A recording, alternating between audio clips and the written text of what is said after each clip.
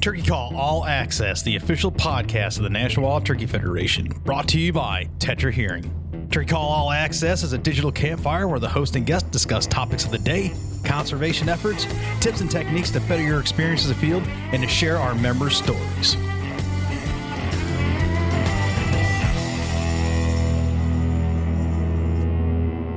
Welcome back, everybody. This is part 2 of our conservation conversations. I said this was going to be a 2-part, guys. This turns out to be, there's so much good stuff here. We're going to make it a 3-parter. So a lot of content in a few days here. So we're going to drop this one today. And then we're going to hit you one more time over the weekend. So you're going to have plenty of conversations to catch up on in 15, 30-minute segments. And it's all good stuff. I'm super excited to bring it to you. I hope you guys are enjoying it. I hope you're feeling that convention electricity all over again. And as southern states start to open up, you replay these conversations. It's getting you through to those opening days. So on this one, we're going to welcome in Ben Bennington of Onyx, Rob Cack, country artist Justin Adams, country artist Josh Bagwell, Bear Davidson, and David Ellis Yacht. Have you guys seen this guy? David Ellis, trapping pigs on YouTube. Holy crap. He's got a crazy following. He's a passionate trapper and loves trapping pigs. And we don't have pig problem here in the Northeast. So this is all new information to me, but super entertaining dude. I was happy to have everybody in on this one. Part 3, just as energetic. And we're going to end it off with a bang there with some good folks there. So enjoy this one, guys. Big slate of guests. Part 2 drops now. We're going to catch up with all those folks. 90 seconds. Let's go. Turkey hunters find everything you need to succeed at sportsmansguide.com. From decoys and calls to apparel, boots, and blinds. Plus, Sportsman's Guide has much more than just hunting gear, from fishing, camping, and adventure to family barbecues and backyard bonfires. For everything you love about the great outdoors, you'll find it all at Sportsman's Guide. Shop sportsmansguide.com today. Under the visionary leadership of founder Johnny Morris, Bass Pro Shops and Cabela's is leading North America's largest conservation movement. Their partnership with the National Wild Turkey Federation is a match made in heaven for hunters across America. The Save the Habitat, Save the Hunt initiative continues to be a resounding success, with more than $6 million provided for conserving wildlife habitat, recruiting more hunters, and opening more access to hundreds of thousands of acres across the nation. To learn more, go to basspro.com/conservation. Hey y'all, I'm Jason Hart, founder of Nomad Hunting Clothing. Nomad is proud to be a supporting sponsor of the National Wild Turkey Federation and their podcast hosted by my longtime buddy Fred Berg. At Nomad, we're bringing simplicity and authenticity back to hunting. Whether you hunt to escape your hectic work life, for locally sourced organic meat, or to socialize with friends, to uphold your favorite family traditions, we're with you and we do the same. At Nomad, we understand your gears and investments, so our products are engineered and priced for every hunter, tested in the real world, and designed to last. Hunting is in all of us. Nomad is with you. Okie dokie. Had a little well-needed break, and now we're back at it in the Turkey Call All Access podcast booth here at the 46th National Convention and Sports Show. I'm joined by Ben Bennington from Onyx Hunt, one of my favorite apps. Well, it's good to be here. Everyone is excited, and we're back in Nashville, so this is fantastic. It's good to be amongst friends and family in person and not on a Zoom call. Oh, you got that right. So I appreciate you having me on. No, I'm glad we're able to make it work. You know, I know you got a seminar coming up where you're going to be able to get into the weeds on some of this. We got about 30 minutes, but you know, I thought it was important to have the opportunity to bring you on and you know, talk about new additions to Onyx. You guys feels like every time I turn around, you guys are adding new layers, new technology. I'm just trying to keep up with, you know, my neighbors, like who's the new guy that moved in town, and I go spy on him a little bit. Love it. Love it. No, it's we're growing. It's great. Life is good, and getting ready to get into the spring turkey wood. So now you guys a couple of years ago came out with turkey layers. Have you added to it, built upon it? Yeah, so that's in terms of the like the subspecies distribution, that's all still rolling. Obviously not a whole lot really changes there. So we'll update it periodically, but for the turkey hunter, we've got in the last year, we've really put out some stuff that is going to be super valuable. So, I guess to start off, if people aren't familiar with it, it's a digital hunting app. So it's right on your phone. You can see private, public land boundaries, but that's kind of where it starts. That's, what a lot of people use it for. But after that, you can get super in the weeds. Yeah. And that's exactly what I want to kind of we don't have to go deep dive each one, but, touch on that because I am one of those people. Yeah. And I'm glad you pointed out who, what the company is. I just assume at this point, everybody knows what Onyx is, right? Yeah. But there's definitely people that are new to the show and multiple uses. We all primarily, like you said, use it for boundaries, especially if you're where I live in New England. We have it didn't used to be unique, but at this point in time, it is unique. Like if it's not posted, you can play on it. Oh yeah. So we have some free reign, and we're still able to recreate on other people's property for now. Southern New England has changed, and I think west of the 495 belt in Massachusetts, you can do that. But anything Boston proper, north, south, you got to get permission. Yeah. But I digress. So there's not many places you can go. So the majority of us, especially us traveling turkey hunters, I killed my Rio last year in Nebraska because of Onyx. That's awesome, man. Yeah, that is sweet. I found the landowner, found out who it was. Yep. And this dude answered the door with a jacked up arm. He was in a sling. Yeah. And he's a turkey hunter. He's an NWTF member. Oh, dang. And I said, dude, there's a Rio strutting by your cottonwood stand. I'd very much like to go kill it. And he's like, man, if I wasn't hung up, I would have killed him. I've been watching him for 3 weeks. He's like, go get him. That's awesome. And I did. It was great. I was like, holy smokes. But anyway, they don't want to hear me tell my silly stories. I want to hear... educate me, because this is as much for me learning as everyone that's going to be in the seminar on Saturday, and just break it down for sure. So like you said, the public private, knowing where you can hunt, finding a landowner, talking to them, getting permission. After you do that, that's kind of like where the fun starts for me. So let's just like a situation, you're traveling out of town, whatever, driving around. The first thing I'll do is, I'll obviously driving around pieces of public ground if you're hunting public, or just driving around and knock on doors. But a lot of people don't use even just waypoints, right? Like you can add a waypoint, you can pick an icon, say, all right, there's a strutter here, saw a hen here, etc. So even before I get into the field, I'll go on the maps and start marking like good looking turkey hunts, right? Like, I should go check this out. I should go check that out. Because what it seems like is when you get out there, it's just like sometimes your brain is just like, this is overwhelming. Yeah, for sure. I don't know where to go. So marking those waypoints and adding notes too. Like, especially if you see, all right, I saw a flock over there.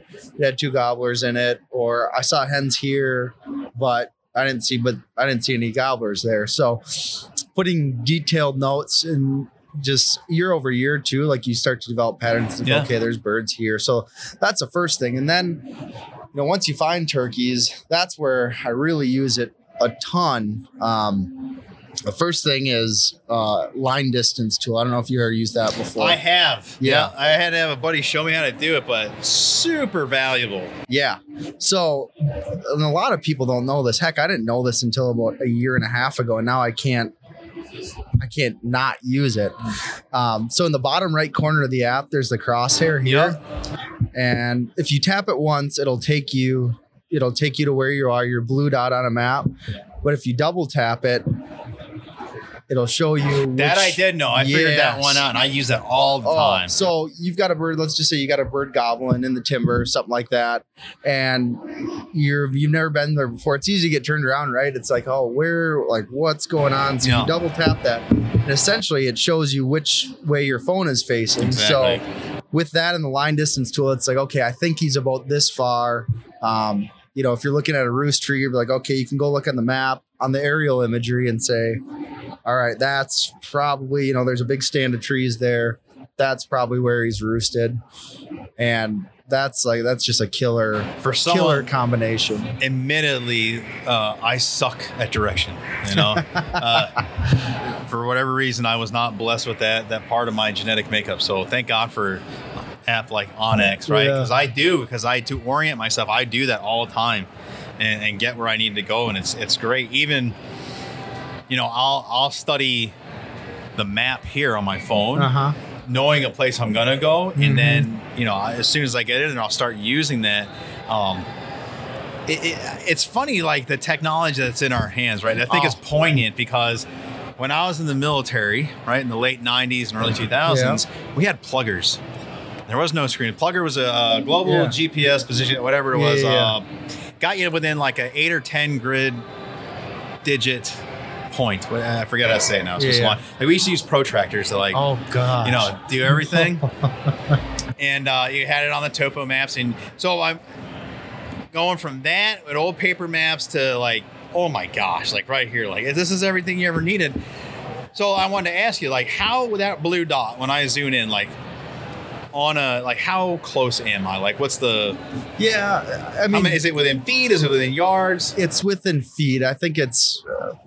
I think amazing. The accuracy is like, they think GPS is still like 30 feet or something like that. And you'll see it sometimes, right? Like you, all of a sudden, like whether you're using Onyx or Google Maps, all of a sudden you'll start jumping a little bit. And that's just your phone, whether it'll happen with any GPS mapping software, whatever.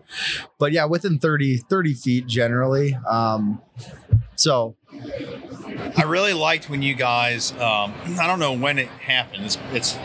It's been a while, but the in-app sharing capabilities. Oh yeah. Because I'll get buddies out of town that I'll semi-guide, right? I gotta still go to work, or I gotta take the kids to hockey or whatever. Yep. I can't be with them, but I'll drop a pin and be like, hey, go here. Yes. And they can take their truck and go right to it. It's crazy. Yeah, and so we've expanded on that. It just got released, I think a few weeks ago, but maybe a little bit longer than that. But essentially, you can do folders, right? So I'll put, let's just say I'm going to a trip to Nebraska, and I'll put all of those waypoints in a Nebraska folder, or let's just say I'm going Northeast Nebraska, whatever.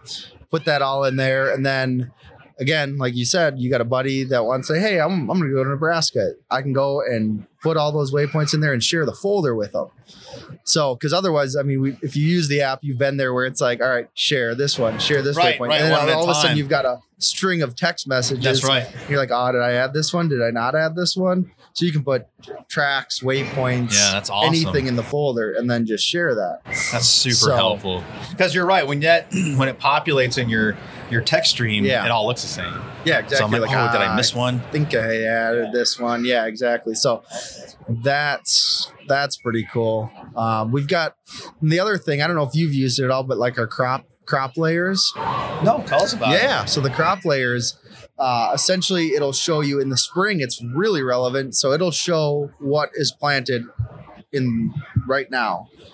Like, so it's like, all right, I'm looking at a piece of property. It's like, I can tell, all right, this is a cornfield. This is a wheat field. This is a soybean field or whatever. So super nice. How do you guys get that information? Yeah, we get it. It's a government agency, so really? We get it. And okay, got it. Yeah, and then essentially, so in the fall, if you're using it in the fall, the deer hunt or whatever, it'll be a year behind. They don't publish that data until like February. But for turkey hunting, what's left in that field is going to be there. So, corn, whatever, you'll see it. Can't remember how many different types of crops, but that's awesome. Pretty much everything. And now, so that's government owned land. So you're not getting that information for like my property. The government, pretty much everything is surveyed. All done through aerial. So got it. You'll see, if you go look at your property or whatever, and it'll show like, oh, yep. And even like crazy things, like when I'm out in South Dakota, a lot of the game and fish will plant milo strips or whatever. And sure enough, you can see those milo strips that are maybe only 20 yards wide. Initially, it was explained to me that it's all based off of public record tax maps. So essentially a way of going into the town hall in Lee, New Hampshire, where I'm from, and asking for this information. Mm-hmm. Is that how it's done, or is it all digitized? Like I picture this NSA-esque building, and there's so many of you just hammering away on keyboards and dragging and dropping and updating information. Like how does it work? Like take us behind the scenes if you can. Yeah. So essentially nowadays it's a lot more streamlined, but back when the company was growing, even before I got there, a lot of the times, certain counties or townships or whatever, they didn't have digital maps, right? It was like They're all literally- hand it's drawn. a- They were it's a- handwritten landowners. And like you go in, like you said, and buy a plat book for $30 a county or whatever it was. And so as technology got better, a lot of the counties would do it themselves. They would pay to have it digitized. It would be online. You could see it on their GIS system. But there were a lot of counties that we actually would go to and say, hey, if you give us this information, we'll digitize it for you because we want it. And then the benefit They're all about it. Yeah, benefit for them is they don't have to pay someone to do it. Yeah. We'll do it, and then we get that information. Smart. So, yeah. And that gets updated. A lot of them are updated automatically. So as soon as the county changes it, it gets piped in, and yep. And it's so a lot of people ask like, well, my property hasn't been updated in 5 years. It's like, well, a lot of that is just due to your county, right? Like they might have not updated it on their Onyx system. isn't going out there with the Google car, taking pictures and doing all this I'm stuff. not a door-to-door salesman. Like, hey, are you Fred Bird? Yeah. Do you live here? No. So yeah, it's just all about streamlining it and making it easier so we can spend our time building cool new features and obviously have the most updated info. So yeah. Any of your stuff come like by way of crowdsourcing? No, that's the thing. I mean, hunters in general are a little. Everyone's got an opinion, right? And they're a little leery too, right? Yeah. Like I don't want to share my stuff with you. Yeah. So, we've talked about it, but at the end of the day, it's like your information is yours. Like, so years ago, here's my great idea. Let's hear it. And I'm going back like 10 years. I wanted to do an app very much like what this is. But the whole crux of it was in-app texting. I wanted to be able to text my buddies in the app. And I don't know if there's practicality to that because texting is so much better 10 years down the road.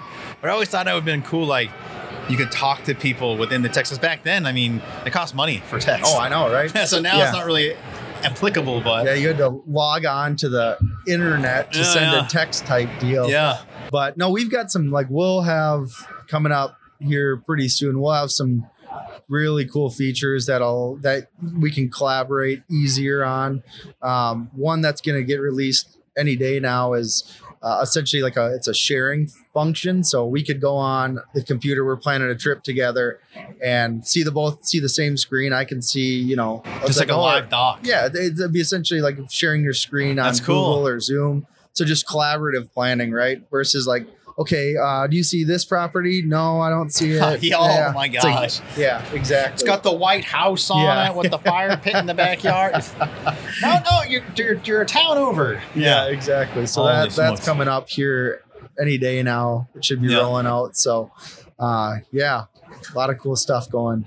Are you guys still located out west, or you got teams in different spots now? Well, obviously the world has changed a whole bunch in the last year and a half. But so we've got an office in Missoula and in Bozeman. But more and more are, it's remote workers. So we've got people all over the country, which is great, right? The growth of this organization is amazing. Yeah. I can't remember what number employee I was, but it's been doubled in the year and a half I've been there. I remember a number of years ago at this event, I think it was one of the first times Onyx exhibited here. Yeah. So Zach, Matt, and Dylan, maybe? Dylan. Yeah. The trio of them. Yeah. I felt like they were holding everything down and running everything. And at the time, they themselves as entities were largely unknowns. Yeah. But everyone knew the branding. Yep. And they would just walk through and how things have changed, right? And how the business and the organization has grown and the jobs created. Yeah. It's awesome. Yeah, it's great. And it's fun still because it is inside day to day working at Onyx. It feels like we still have that founder's mentality, that small, it feels like a small company, but then you step back for a second. It's like, wow, this is really became something. So it's great company, great folks. So what I know you said that one update's coming. Anything you guys are super stoked about that you can share? Yeah, well, we've got something that really got released this fall that I don't think a lot of people know about yet is it's a tree species layer, which is super dang cool. Yeah, man, that's highly important. Yeah. Especially if you got white acorns on your property for most people. The nice thing is I can go into the layers and I can go turn on its tree species and habitat maps. Like, let's just say, let's pick this deciduous tree distribution. I can turn that on. I can go in there. I can pick what trees. So like, all right, I want to see oak trees, and I can flip that on. And let's just look here around our city of Nashville and see all that highlighted in red. Those are all oak trees. All oak trees. So you can turn oak trees on, you can turn aspens, anything you want. And this stuff is spooky, right? Oh, it's crazy. I mean, it's wild for me. Like, this is and again, this is surveyed information. Like, you guys aren't. This is all it's all through LiDAR. So that is incredible to me. Yeah, it's incredible that someone's out there keeping tabs on all this stuff. Yeah, and then that has been so huge for me. I'm a big grouse hunter up north, and like, I can see all of the aspen cuts, like the young aspens. And for turkey guys, we've got an acorn producing oaks layer that'll show literally oak trees that are old enough that they theoretically should be a mass tree. It's amazing. It's a buddy of mine once told me, looking at the satellite views, he's like, these are oaks because they're this color, and then if they updated the overhead, the eagle eye at a certain time of year, I mean, obviously if the foliage fell, you knew what was what. Yeah. But it takes a lot of the guesswork out of it now. That's awesome. Like, always looking for like these dark green patches. Like, those are your oaks. This is where we need to concentrate. And you have to be a botanist or whatever to figure it out. But so like, the thing I like to tell people is like, there's a bunch of different tools where like independently they're cool, but like you throw all those things, the crops, the trees, the line distance, all that stuff together. And then it's a deadly combination. So, I mean, you start gaming that out, right? If you got a piece of property that you can manage and do habitat work on, knowing what's around you is, most people don't know. They don't have the access to it. Yep. So you can strategize and further dial in. So if there's something missing on the landscape that you can add, I didn't even think about it. All of a sudden, now you're the honey hole. Yeah, I didn't think about it from the management perspective. Yeah, that's true. It's like you can see everything. Yeah. So it's like, well, heck, there's no oak trees around here. I'm gonna start all of a sudden oak you're trees you're the game. Exactly. Yeah. So crazy stuff. This is great. This is stuff we got to talk about. You're going to talk about on Saturday. They'll just light right up. Oh yeah. It's, I mean, I can't imagine doing it. I can't imagine hunting now without it. Like, I would be a lost little puppy dog. That's, I tongue in cheek say I can't wait for the lights to get turned off someday and just reset us. Yeah. So we can go back to like knowing our neighbors. But then in the very same thought, I'm like, if the lights turn out, I don't have a map book anymore, and I'm screwed. Like, I'll never find where I'm going. Yeah. Oh my gosh, it's crazy how it's just become an extension of us and part of our lives. I know. Yeah, it's the good and bad to it, right? Yeah. Well, assuming there's redundancy. So I'm not a super computer guy, but you guys must have to have a hell of a server to. Like, what does that all entail? Again, if it's proprietary, top secret, that's a great question, because I couldn't tell you. It's got to be huge. Yeah, the growth we've seen, there's got to be the infrastructure to support it. I'm not an engineer or a developer by any means, but again, I pictured these long rooms of black cabinets with blinky lights. And, like, that's how I'm finding my turkeys. Thank you, blinky lights. Thank you, appreciate it. Somewhere out in the deserts of the West. Yeah. I was just going somewhere with the spooky stuff. I lost my train of thought. Well, you guys are here. You're not displaying, right? No, we don't have a booth this year, just with the COVID junk and whatnot. So I wanted to ask you, do you know roughly like how many subscribers you guys have? Are you allowed to share that? Yeah, we do. That's one of the top secret things. Very good. All right, then I won't press that. Yeah, I'm just more fascinated and curious to see the buy-in, and also I'm just curious. Are you guys able to figure out like who's who in the zoo? I mean, you know everything about everything. Like, do you know your hunters? Because you guys came out with a rec trail. Yep.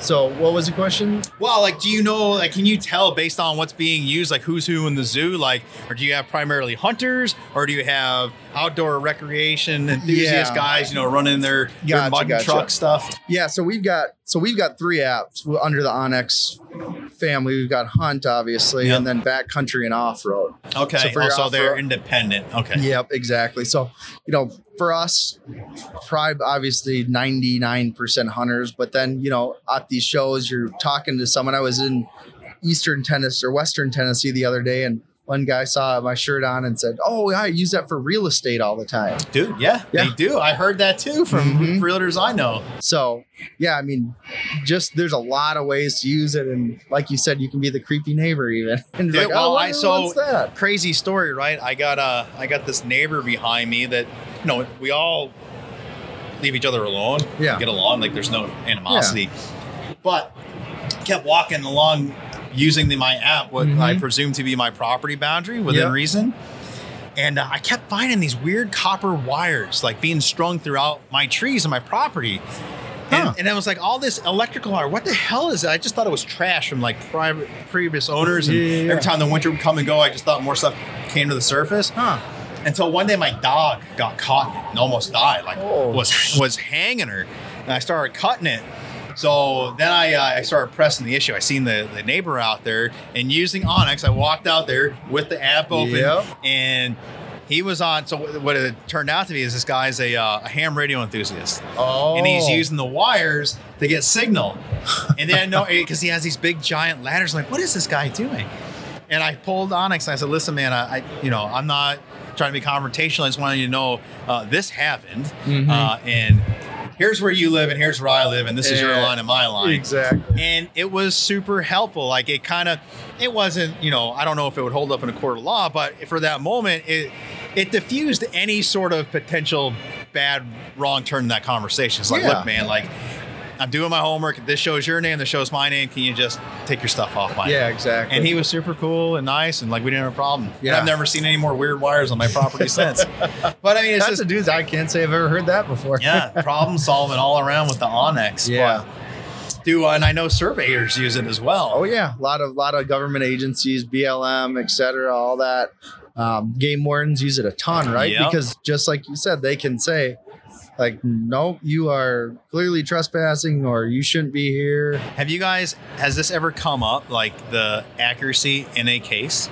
I'm sure it has. I'm curious because, and here's the crux of my question. It costs $4,000 to $6,000 to have your property surveyed, right? Yeah. Where I live, it's not cheap. No. So if you want to put a fence or you want to argue a boundary, like, you need legal standing, and it just can't be like, I guess 1 foot this way. Like, you got to be on it, dead on. And that's why I'm curious, like, how. That's why I asked you at the beginning, like, how accurate is this? You're telling me feet, like, that's pretty damn accurate. It's pretty accurate. And there's, you know, obviously there's going to be some anomalies somewhere, but it's the funny stories of, you know, people will get it and look and be like, I own more than I thought, or, oh geez, I have taken over the neighbor's land a little bit. It's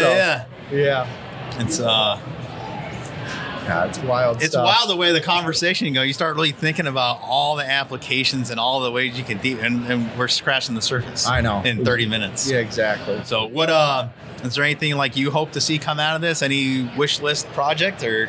Yeah, I mean, there's a lot of things that we've got coming in the pipe. You woodcock hunt? You gonna show a migration map on there? Yeah, that's and then you brought up the point of crowdsourcing. Like, I think that's super interesting. You know, you talk about migratory birds, ducks, geese, woodcock, like that kind of stuff. That would be fun. Yeah, exactly. Just extra information, more interaction, and causing more people to go on. Yep, exactly. But no, I'm like, right now I am loving life with Onyx when it comes to hunting, just because it's like, I don't know, every time you go on a trip, it feels like you go there and you can be successful, right? It's like, I can go over there. Yep. Yeah. I can kill a bird, like no problem. So that's the most exciting. The other thing. part to that too is it lessens potential disappointment, right? Because if you know there's a spot you can't touch, you don't even bother with it. Exactly. I mean, unless you want to wildlife view, but that's all you're going to be doing. Yep, 100%. Yeah. Why bother putting yourself through the pain and suffering? Well, and then it's like pieces of property that, you know, it happens more and more. It's like, oh, this guy lives in New York, or this guy lives in, might be in Nebraska, and this guy in California owns it. So, you know, what you would do spending 2 days or whatever knocking on doors, and it's like, no, good luck. You're not going to find it here. That's exactly right. Yeah. Cool, man. Well, that was a fast half hour. Yeah. This is great. Love it. You're going to get to do it all again, like I said, on Saturday.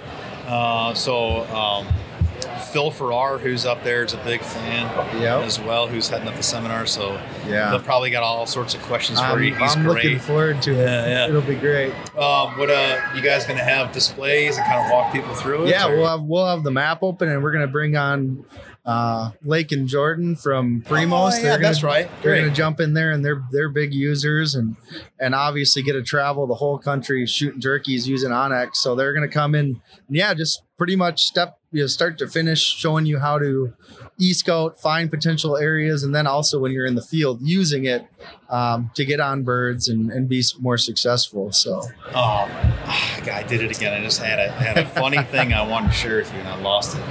Yeah. Give me a second. This is the fun part about podcasting, is I can cut this out. So we were building up. We did a couple podcast episodes to build up convention, brought some staff on, talk about stuff we can look forward to. And I was doing a little section on convention hacks.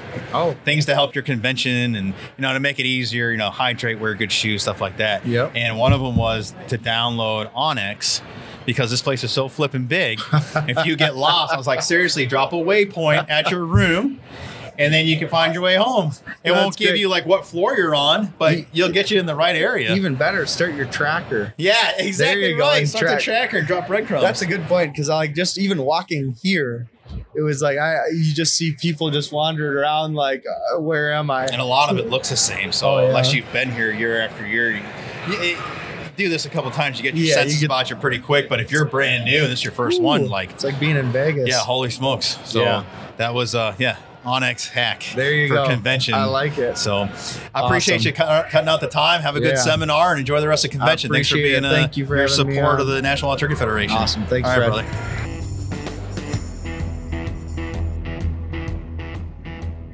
I've seen a lot of the historic spots, the Carson spot, and Yep. Did you see the one I did in the Mike Douglas show the night that Ronald Reagan was elected president? I was on with Bob Hope, Ernest Borgnine, Hank Williams Jr., some soap opera stars. Yeah, the Hank Williams, was he on with Carson with you at the same time? No. Because I remember him being with you. Yeah. The stills I saw. About to tell the truth. No. I whipped old Kitty Carlisle, Soupy Sales, Tom Seaver. We were the Friday show, and I watched Monday, Tuesday, Wednesday, Thursday. And the first part, I was an impersonator for Yul Brynner's son. You were? And I fooled them all. Then I came back on as the world champion bird caller, and they had to figure out none of them guessed. Yeah. So it was a lot of fun. Won a Lazy Boy recliner and a year's supply of Hawaiian Tropic suntan lotions. That's fantastic. If you haven't recognized the voice by this point, we are honored to have in former NWTF CEO Rob Keck. It's a pleasure to have you. This is the first time I've ever gotten a chance to sit at a table with you and talk to you face to face. So thanks for making the time. Your knee is in some healing shape, so it's not easy for you to get around. Yeah. So look, thank you. I had to get a late season muzzleloader hunt in Iowa done, which ran to the first week of January. I told the surgeon we got to have the first open date after that so I can make the NWTF convention and turkey season. Yeah. He said, all right, you're on for January 20th. So that was 3 weeks ago. And anyway, it's coming along really well. Well, good. Just using a cane to get around, and 2 weeks that I'll be able to drive my truck again. There you go. Amen. Yeah. But first I want to ask you, I mean, obviously there's a breadth of history sitting right in front of me, and I have probably a million questions, but we're back, we're home. That's kind of the tagline this week. Welcome home. How has this changed from years of you being here? Like, where we're at today from your earliest memory of convention. Well, this is the 46th convention, looking at celebrating, of course, the 50th anniversary of the Federation next year. Yeah. But I remember way back when Opryland was half this size, and they just had one conservatory. And when I came here, I came to check the place out and sign a contract. And let me tell you, you talk about getting tight. I'm thinking, I'm going to book this place. I'm going to fill it. I mean, in the past, we had conventions in Charleston and New Orleans and, different places around the country, but never a venue like right here in Nashville. And, when we sat down with Chamber of Commerce, they took and drew a circle, 500-mile radius around Nashville, and they said 80% of the nation's population lives within 500 miles of Nashville. And we knew we had a lot of drive-in turkey hunters that would come. And I thought, can we fill this place? I was so uptight about it. And it was amazing. We filled it. And so many great things came out of that. People loved it because it was all under one roof. And the different venues we were able to host, the Grand Nationals, the welcome party. I mean, some of those early days, one of them that sticks in my mind was the night that I had Aaron Tippin. And I had so many artists that donated their time for the convention. And there was Aaron. He was singing the Stars and Stripes and the Eagle Flies. And I had Challenge of the Eagle right there on side of stage. And when Aaron hit and the eagle flies like that, Challenger flew over the crowd. It was packed. We filled the Delta Ballroom, 3,500 people. People were crying. They were sucking air. It was unbelievable. And it touched the patriotism. And that was something I always tried to elevate, even from the very, very beginning. My dad, a World War II Battle of the Bulge veteran, and we tried to make sure that it was God, family, and country, that, we celebrated families, and we just continued to play on that and grow with that. Grew into our Saturday mornings, the Winchester Breakfast, which is our veterans breakfast. And started off small, but man, it was one of the most moving. You never saw so many tears in people's eyes when we recognized every one of the different branches of our military. Had people like General Schwarzkopf and the Joint Chiefs of Staff Chairman. Just people like that. And then warriors. I'll never forget the one year we were in Atlanta, and there were I think there were 50 that had just come back from Iraq, and they were all wounded veterans. They brought them up by a busload, and I got them to come in right at the very beginning of that veterans breakfast. You can't imagine the electricity that was there in that room to honor those men that had sacrificed, that were wounded in battle. There were just so many times that we made memories. It was fun. That three-letter word fun had to be part of everything that we did. We did that with our volunteers. We showed that if you work hard and you're shown appreciation, have skin in the game, they will walk through a concrete wall to get the mission done, raise you the money that you need to raise. And they did that at this convention. As we brought people in from all walks of life, it was really neat. You could find, anybody from like Justice Scalia to people like governors and other heads of state, to just average Joe Q six-pack, just rednecks sitting on a tailgate. Everybody, there was a place here for everyone, no matter what. Every walk of life, whether you're rich or poor, young or old, male or female, black or white, there was a place for everyone. There were people that saved all year long every nickel so they could come here to Opryland, which isn't a cheap place to come to. Anybody that's ever been here. But, it was a place where we grew things like the calling competition. I got to start the very first Grand Nationals back in 1977, gave it the name, and it was in Hershey, Pennsylvania. And, we had, maybe 800-900 people that came to that first convention, a far cry from 50 or 60,000 of today. Yeah, right. But you had to start somewhere. And that calling competition, it just bred more local state competitions all over, and those winners then would come to the national convention every year. And it was also a time then that really the development of so many turkey calls came out. I mean, back in those early days, things like double reed callers were almost like non-existent. Double slates and pot calls were like non-existent. Long boxes, boat paddles, they didn't exist at that 1977 convention. So what you saw was a lot of entrepreneurship. You saw a lot of inventiveness that turkey hunters always looking for the next best call. And they would come and they'd trade calls, trade ideas, trade secrets, and it morphed into the decorative and the working call competition, which is just truly amazing. In fact, yesterday I had the privilege of judging the decorative calls. We had over 100 entries in there. Some of them the most creative that you'd ever want to imagine. If you've never been here, you need to come. You need to see it. The craftsmanship, the ingenuity, and the fact that, they even make the sound of a turkey. Yeah, they're amazing. Dave Constantine comes to mind. Yeah. Olden Jr., seeing those calls, and they're works of art. Yeah. And then and they're functional. When you look at the working calls, I mean, you think about where it's come, the quality of the sound that comes out of those. And of course, competition breeds competition and brings you even a better product in the end. And so many of these vendors that you find right here today, a lot of them were little mom and pop shops to start with, have grown into big companies. I mean, I remember Dick Kirby, for example. I remember when Dick came, stayed at my house back in '76 when I won the U.S. Open. And he really didn't even have a company at that time. Then to grow into, Quaker Boy, to look at, whether it was Primos or so many others, that they got a lot of their groundwork started right here at the NWTF convention. It's a rich history, and it goes more to, on this program, I talk a lot, Rob, about our story and our history and being able to carry that through, because quite frankly, we, as a community, we've lacked that. Acknowledging in totality, the bigger picture, our forefathers, if you will, and celebrating the culture and the rich history. This project aims to do that, have a recorded history, at least this way, an audio form, and to resurrect some of those names and make a new generation.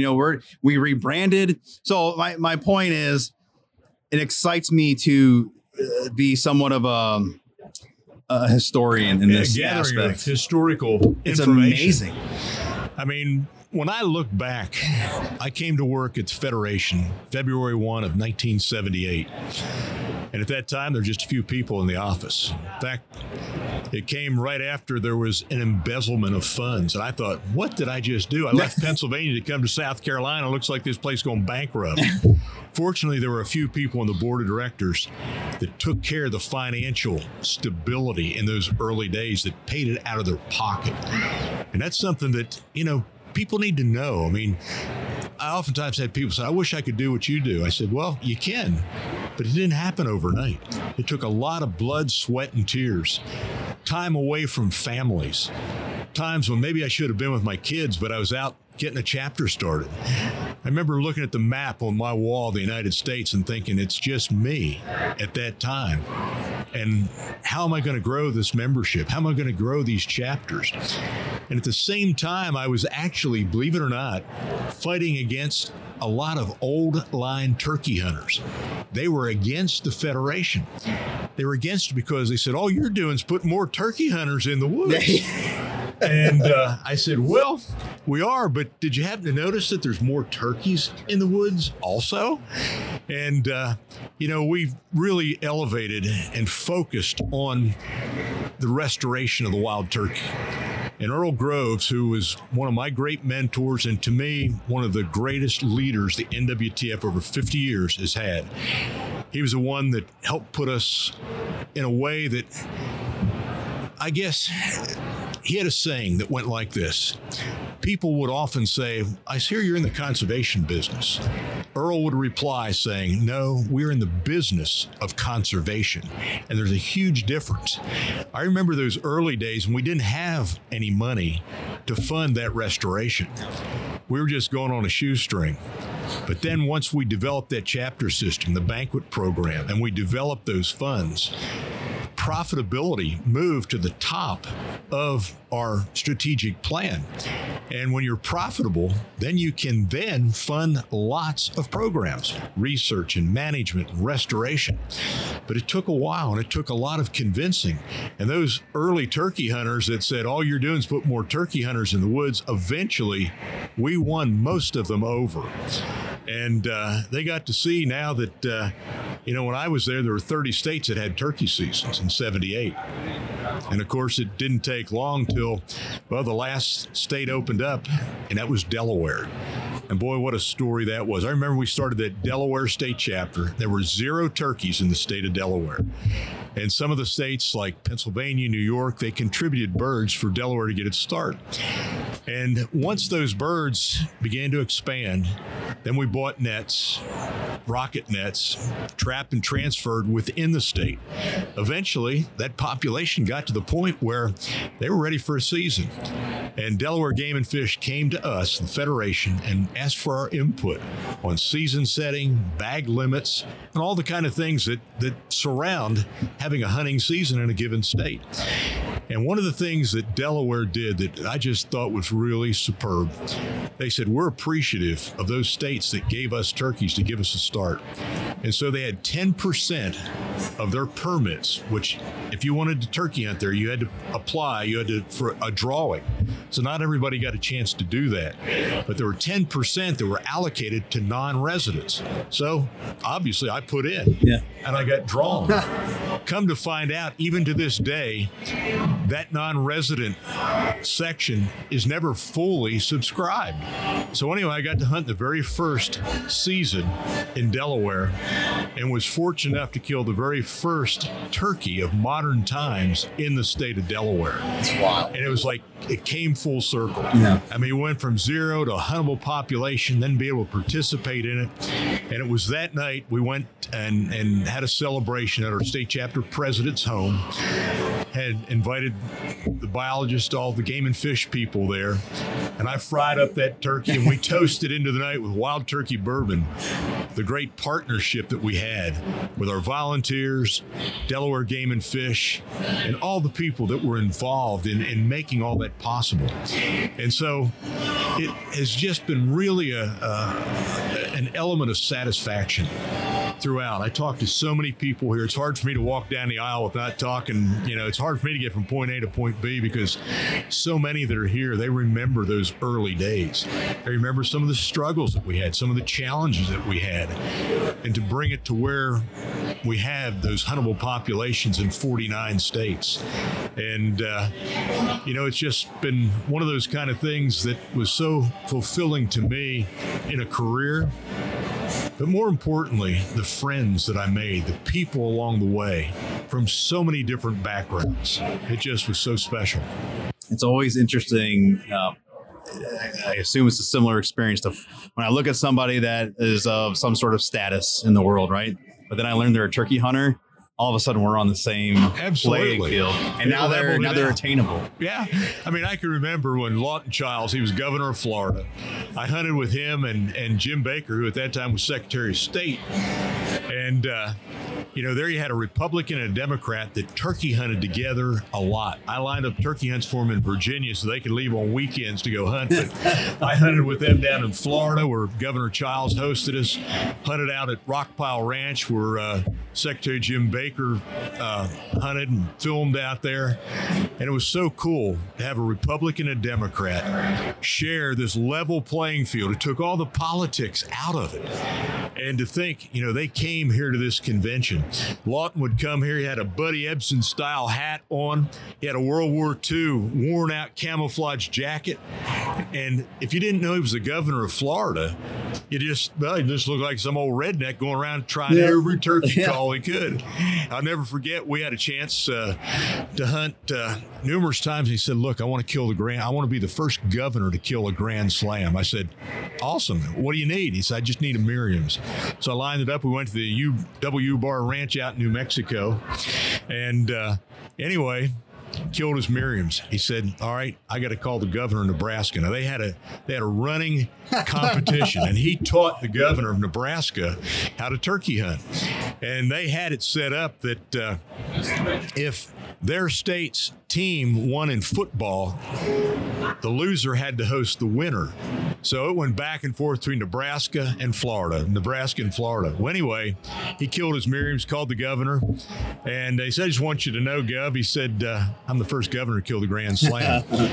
He had his bubble burst because the governor came back from Nebraska. He said, well, I just came back from Mexico and I killed my Goulds. And Lawton was just crushed. And so anyway, he hung up. He said, all right, you got to take me to Mexico next year. That January, he died, passed away, and he didn't get to live that dream out.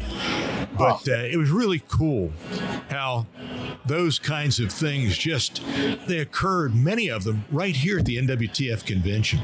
The number of country music stars that donated, I think on some of the opening nights, the welcome party.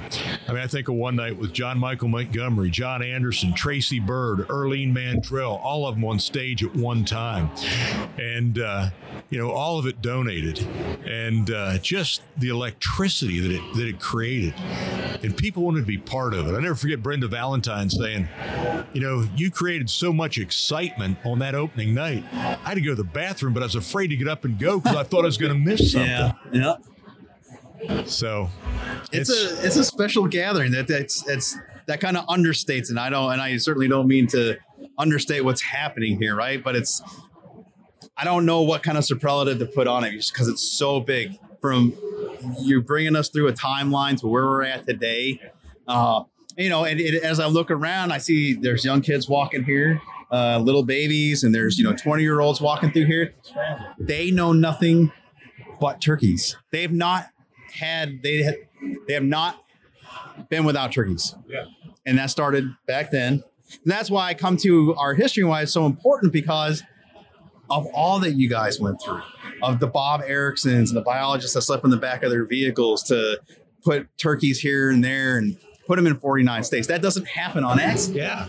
I mean, I was really fortunate 2 years ago. Auction tag came up for an Arizona Goulds. Well, I'd killed plenty of Goulds in Mexico, but I wanted to take one in the States. So anyway, I lucked out, got the auction tag, and I was able to go back and hunt where in 1992, we brought some of those first Goulds from Sonora into Arizona, Coronado National Forest. I stayed right where the quarantine facility was and had a chance to come back and hunt the turkeys that we released back then. I mean, just another self-fulfilling experience that was just unbelievable. I think about our Grand Nationals coming up. I'm fortunate I'm going to be able to MC the finals of the Senior Open. Awesome. And, every year when I was here, second show of the Opry, I would take the new Grand National champion on stage of the Opry. I've been on this stage of the Opry 12 different times calling turkeys. And what a lot of the Opry people didn't realize was that the people in the audience were all turkey people. And we would get a bigger applause than any of the country stars that came out. It just blew their minds. Yeah. I remember the first time we went out, Porter Wagner was the host of that segment, and Paul Butsky was the winner. He was the Grand National champion that year. And I talked with Hal Durham, who was manager of the Opry, had a cigar in his mouth, and he wasn't so sure he wanted us to go up there. But Bud Wendell, the CEO of Gaylord, he'd given the green light. So anyway, Porter introduced me, got a big round of applause. I introduced Paul, and the place went nuts. The audience was owl-hooting. They were gobbling. They were calling out in the audience. And then Paul and we just started hitting with a call, and the place just erupted. Come off stage, and Hal took that cigar out of his mouth. I won't repeat the four-letter word, but he said, man, this turkey calling some big stuff, ain't it?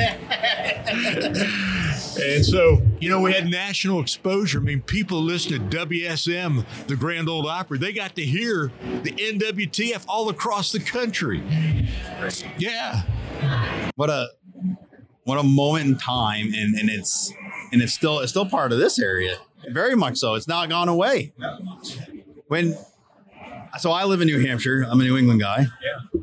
Very robust turkey population. I won't hold that again. That's fine. I don't either.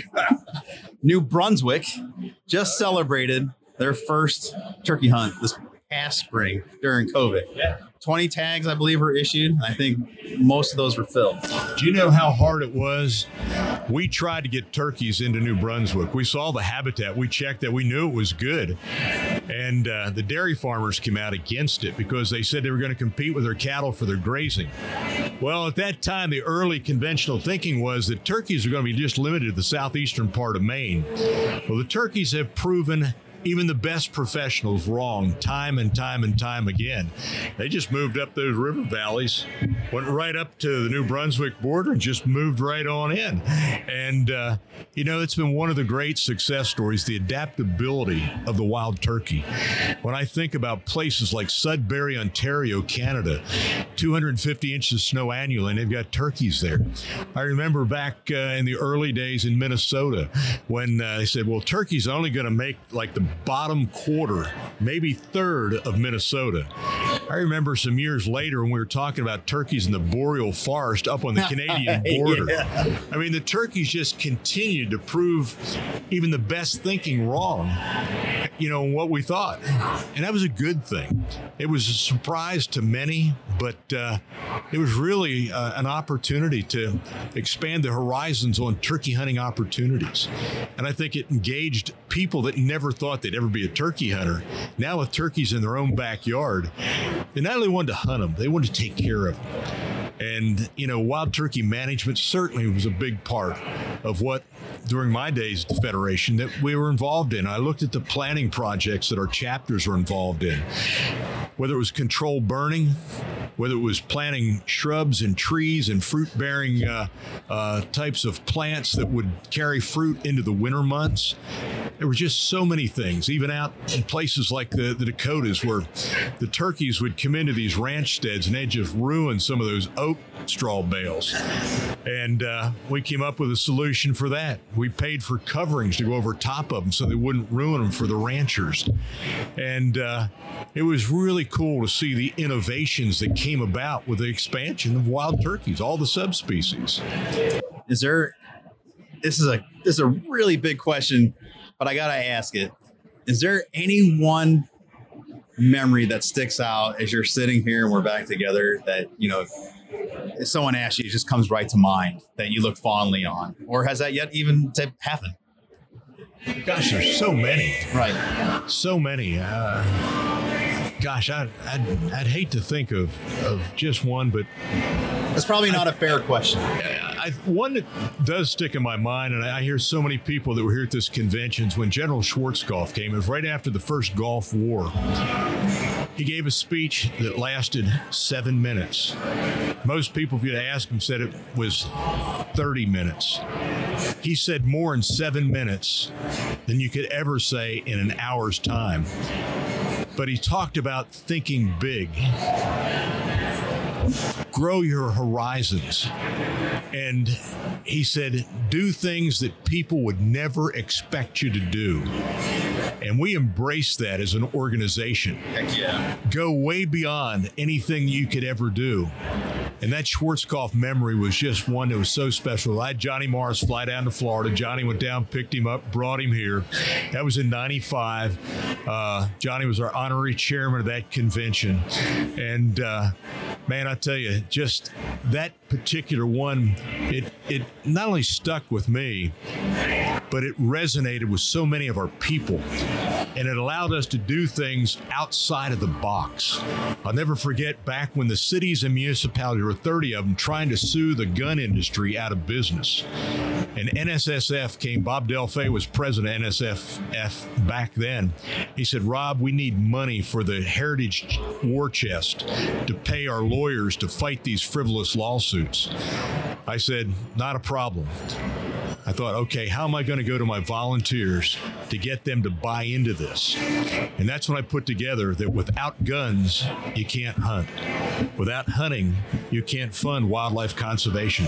Without wildlife conservation, you won't have wild turkeys. We raised $1.5 million, and that money went to that war chest. We got a bill through the House, went through the Senate, was there for the bill signing ceremony with President Bush in the Eisenhower room. And it was one of those things where no other conservation group did that. I won't mention names, but I went to some prominent organizations. They said, oh, we're a habitat organization. We can't give to something like that. I said, well, you know what?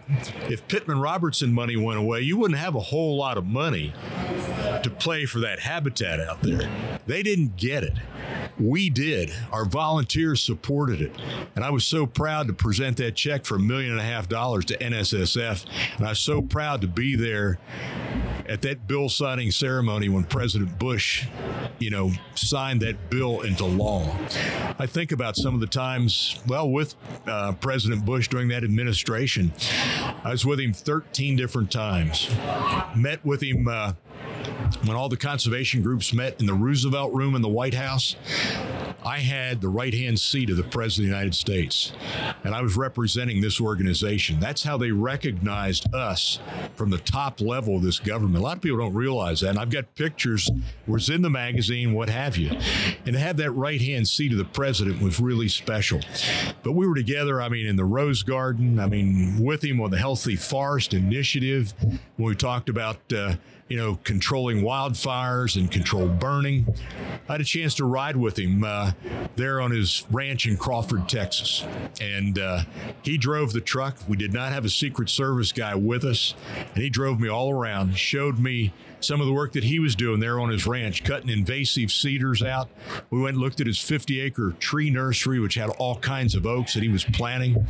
Then he talked about some of the history with, I met with Putin over here, met with this one over there. And, just some special times to think that, here I am representing the National Wild Turkey Federation, sitting in the front seat with the President of the United States, and he's driving an F-150.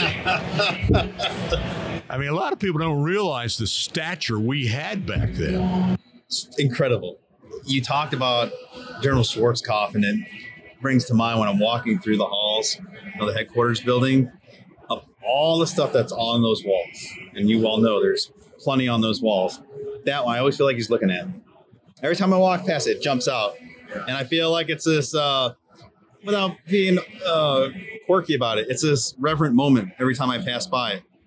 Now, I was a boy in Gulf War I, and in 1999, I joined the Air Force active duty. So, yes, sir. I joined before the towers came down, and I was in after, and, I did my time. I love what this organization does for its veterans. I love your stories. So when I see General Schwarzkopf up on that wall, it means a lot to me. It was as a boy, my first war to experience, right? That's a hell of a thing to think about. My dad went through Vietnam, and his dad, World War II, Greatest Generation. And here I am, 11 years old, watching CNN, and George Sr., 41, on CNN in the green tracer rounds in Kuwait. And it's mind-boggling for a little kid. And then I went to Al Jaber, Kuwait for the 2000 switch, 99 to 2000. And I'm in these places I saw on TV. My point is, we've always, and you articulated it so well, been there for our veterans. It's going to be, I'm not tooting my horn, it's more of an honor to talk about it. I get to MC the Veterans Breakfast. I was asked to do it. I'm over the roof. I don't know how I'm going to keep it together. I can do this all day, but I know exactly what you're talking about. And I pray to God tonight that I'm able to get through that, because I know those feelings. I know that electricity you're talking about. And when the Air Force song hits, it's going to be real hard to hold it together. Hey, I promise you that. Let me say this. A man without tears has no heart. And if you're crying, it's just showing how big that heart of yours really is. And, I grew up in a little town where the VFW was the center of social life. And those veterans, they were all, of course, World War II and Korean veterans. They sponsored Little League Baseball, midget football, a lot of the social events there. On Memorial Day, as a Cub Scout and a Boy Scout, we all went and decorated veterans' graves. I thought everybody did that. Come to find out, that really wasn't done everywhere. And when I came here and I said, look, God, family, and country are going to be the center of this thing, I want to do something big. And that's when I went to the people at Winchester and I said, here's what I want to do. This is going to be our veterans breakfast. I said, my dad who fought in the Battle of the Bulge, I mean, I want to honor those kinds of guys that went out there and laid it on the line so that we can do what we're doing right here. And I said, I'm going to push this envelope as far and as big as it can be. And we had so many inspirational people that came, from Schwarzkopf to you name it. But to have each one of those, it was almost like taking communion, where we had, those coins that when each branch was called up and they were presented that by General Schwarzkopf or whoever happened to be up there, the tears in that room were just, you needed mops to mop up the water from people's eyes. But that's what I want. I always felt that a convention wasn't successful if I didn't make people laugh till their guts hurt and cried till they just couldn't cry any longer. Those emotions are so important, I think, and it's something that is gone from America in so many places. People come here to almost have a religious type experience. And I always felt that it was that kind of an experience that so many people, they couldn't find at home, but they could find it here. And then they took it back to their home chapter and they replicated it there. And it happened time and time and time again. When I left the Federation 2008, we had 2,400 chapters and had over 500,000 members. And those people embraced that so well. And I just think that if we ever leave that, we've lost one of the most important elements that this country needs it. Yeah. That Veterans Breakfast, for many, they said it was like taking communion in church. I get that. Yeah. 100%. Rob Keck, thank you so much. I could sit here for the rest of the day. Sure. I know I got other guests coming up, but sure. At some point I would love to do a much longer interview and give you the time and space that this program needs. Sure. Thank you very much. Thanks. I appreciate it so much. It. Good yes, luck. sir. Thank you. Have a great convention. Yes, you as well. Enjoy the rest of it. You bet. All right, we're rolling. We're almost through our first day of interviews here in the Turkey Call All Access podcast, what I'm terming the Fishbowl. It's really cool. I'm super stoked to have this platform, literally on a platform here in the convention hall. In the middle. Yeah, in the middle of the room. We just had wrapped up with Rob Keck, and now country artist Justin Adams. You just dropped a single the other day. He's joining us now. Yeah, thanks for having me, man. I think I'm just gonna let you talk because you got the chops. So just go ahead and tell me a story or not. Yeah. What do you think? You were just telling me off mic. First convention. So first impressions, go. First time at the convention. It's kind of hard to not want to just take your time and spend an hour at every booth. There's so much good stuff here. It's overwhelming, right? It's overwhelming, but overwhelming in a good way. You know, I love it all. I'm very fortunate to be able to live in Nashville and so I get to see a lot of friends here and, meet some people that I haven't gotten to meet before and see familiar faces. And I made up with turkeys, man, turkey hunting. I grew up fishing in a fishing family. So my dad didn't hunt. We didn't hunt. My grandpa was an upland hunter and had an uncle that was ate up with turkey. So I always grew up hearing his stories. But I was lucky enough last year. I killed my first bird in Kansas on a Rio hunt with the NWTF. Awesome. And we did a thing called Gobblers and Guitars out there. And I was hooked. We walked in. We actually got set up in the wrong spot, but it ended up being in the right spot. It was pitch black. Right spot. Yeah, we were holding like three grown men in there holding hands, walking through a creek. We're like, there wasn't supposed to be a creek here. Like, where are we? Pitch black, walked under the roost, the burr. We hit stepped on a limb and it snapped and all of them all just started going nuts. And from then on, I was like, yeah, no, this is insane. So I get it. I'm 100% in now and I love it. So it's good to be here. It is good to be here, and for us, we were just talking about how this is a grand homecoming because of the last couple of years and all the stuff that's come with. But at this point, I have been over it, and now I'm definitely, especially at this point in the day in these interviews. Oh yeah. because now we're here and we've moved on. People are here. We're settled in. There's been a buzz. People are walking away with treasures. People are coming and going and just yucking it up and having a good time, which will definitely carry over into the welcome party tonight, all the great auctions tomorrow. It's controlled chaos, which tomorrow it'll be even busier, right? Oh, yeah. Normally rain is good shopping weather, like for the sports show, but I suspect it's been thunder and lightning down here in Nashville since this morning. They were canceling schools because of the chance of tornadoes, which that's right? Nashville for you. Oh, there you go. I grew up in Oklahoma, so growing up, if a tornado siren was going off, you walked outside to see if it was actually real or not. Is it really there? Is it? Well, actually, yep, that's there. That's there. We probably should take cover. My dad is a nut. He still chases tornadoes and texts pictures. I came up on the backside of this F3 running out pretty cool. And I'm like, dude, you're going to die. Like, you're not a meteorologist, man. Like, what are you doing? Growing up, my brother and sister and I, we would hop in the truck or hop in the station wagon and obviously no seatbelts. Clearly, why would you wear one, especially with a tornado warning? Yeah. And the chance, and actually a tornado on the ground. So, yeah, we had some pretty bad storms here today, and I think they're about to pass. And it's cool. Like, I feel it's a good energy, man. I feel like, you spent the past 2 years in this pandemic and all these things, and music industry was especially hit hard because touring, because you've got city, state, county, federal regulations, 4 very moving parts that are all changing all the time. So to book tours and things was so difficult, and shows getting canceled all over the place. But being here now, you feel like, we're good. I think we're back to normal. Obviously, COVID's still around, but I in terms of morale and excitement and things like that, it's definitely good to see it. It's very. I just learned to live with it and move on, man. Right, I mean, that's exactly where we're at. So you're not going to eliminate it, and life has to go on. Yeah, and it's good. And we are moving on. And I'm glad to be here in the first day and check it out, and kind of like a kid in a candy store, man. Just going to all the camo places, seeing all the mounts everywhere. Yeah, it's awesome.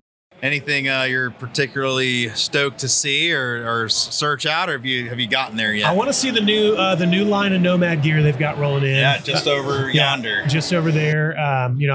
Jason has been a hilarious guy to get to know recently, and I'm just taking it all in one kind of side at a time. Make sure you sit in that new vest he put together. The new vest. I haven't seen it yet. Oh my gosh! I had the one from last year. Yeah, which I kind of just want to wear around.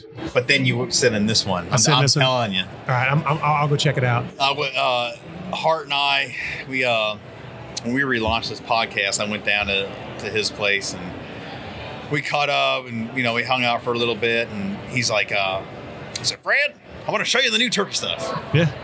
And he's like, man, go ahead and sit in that. And I sat and I was like, holy hell. So I'm not getting up.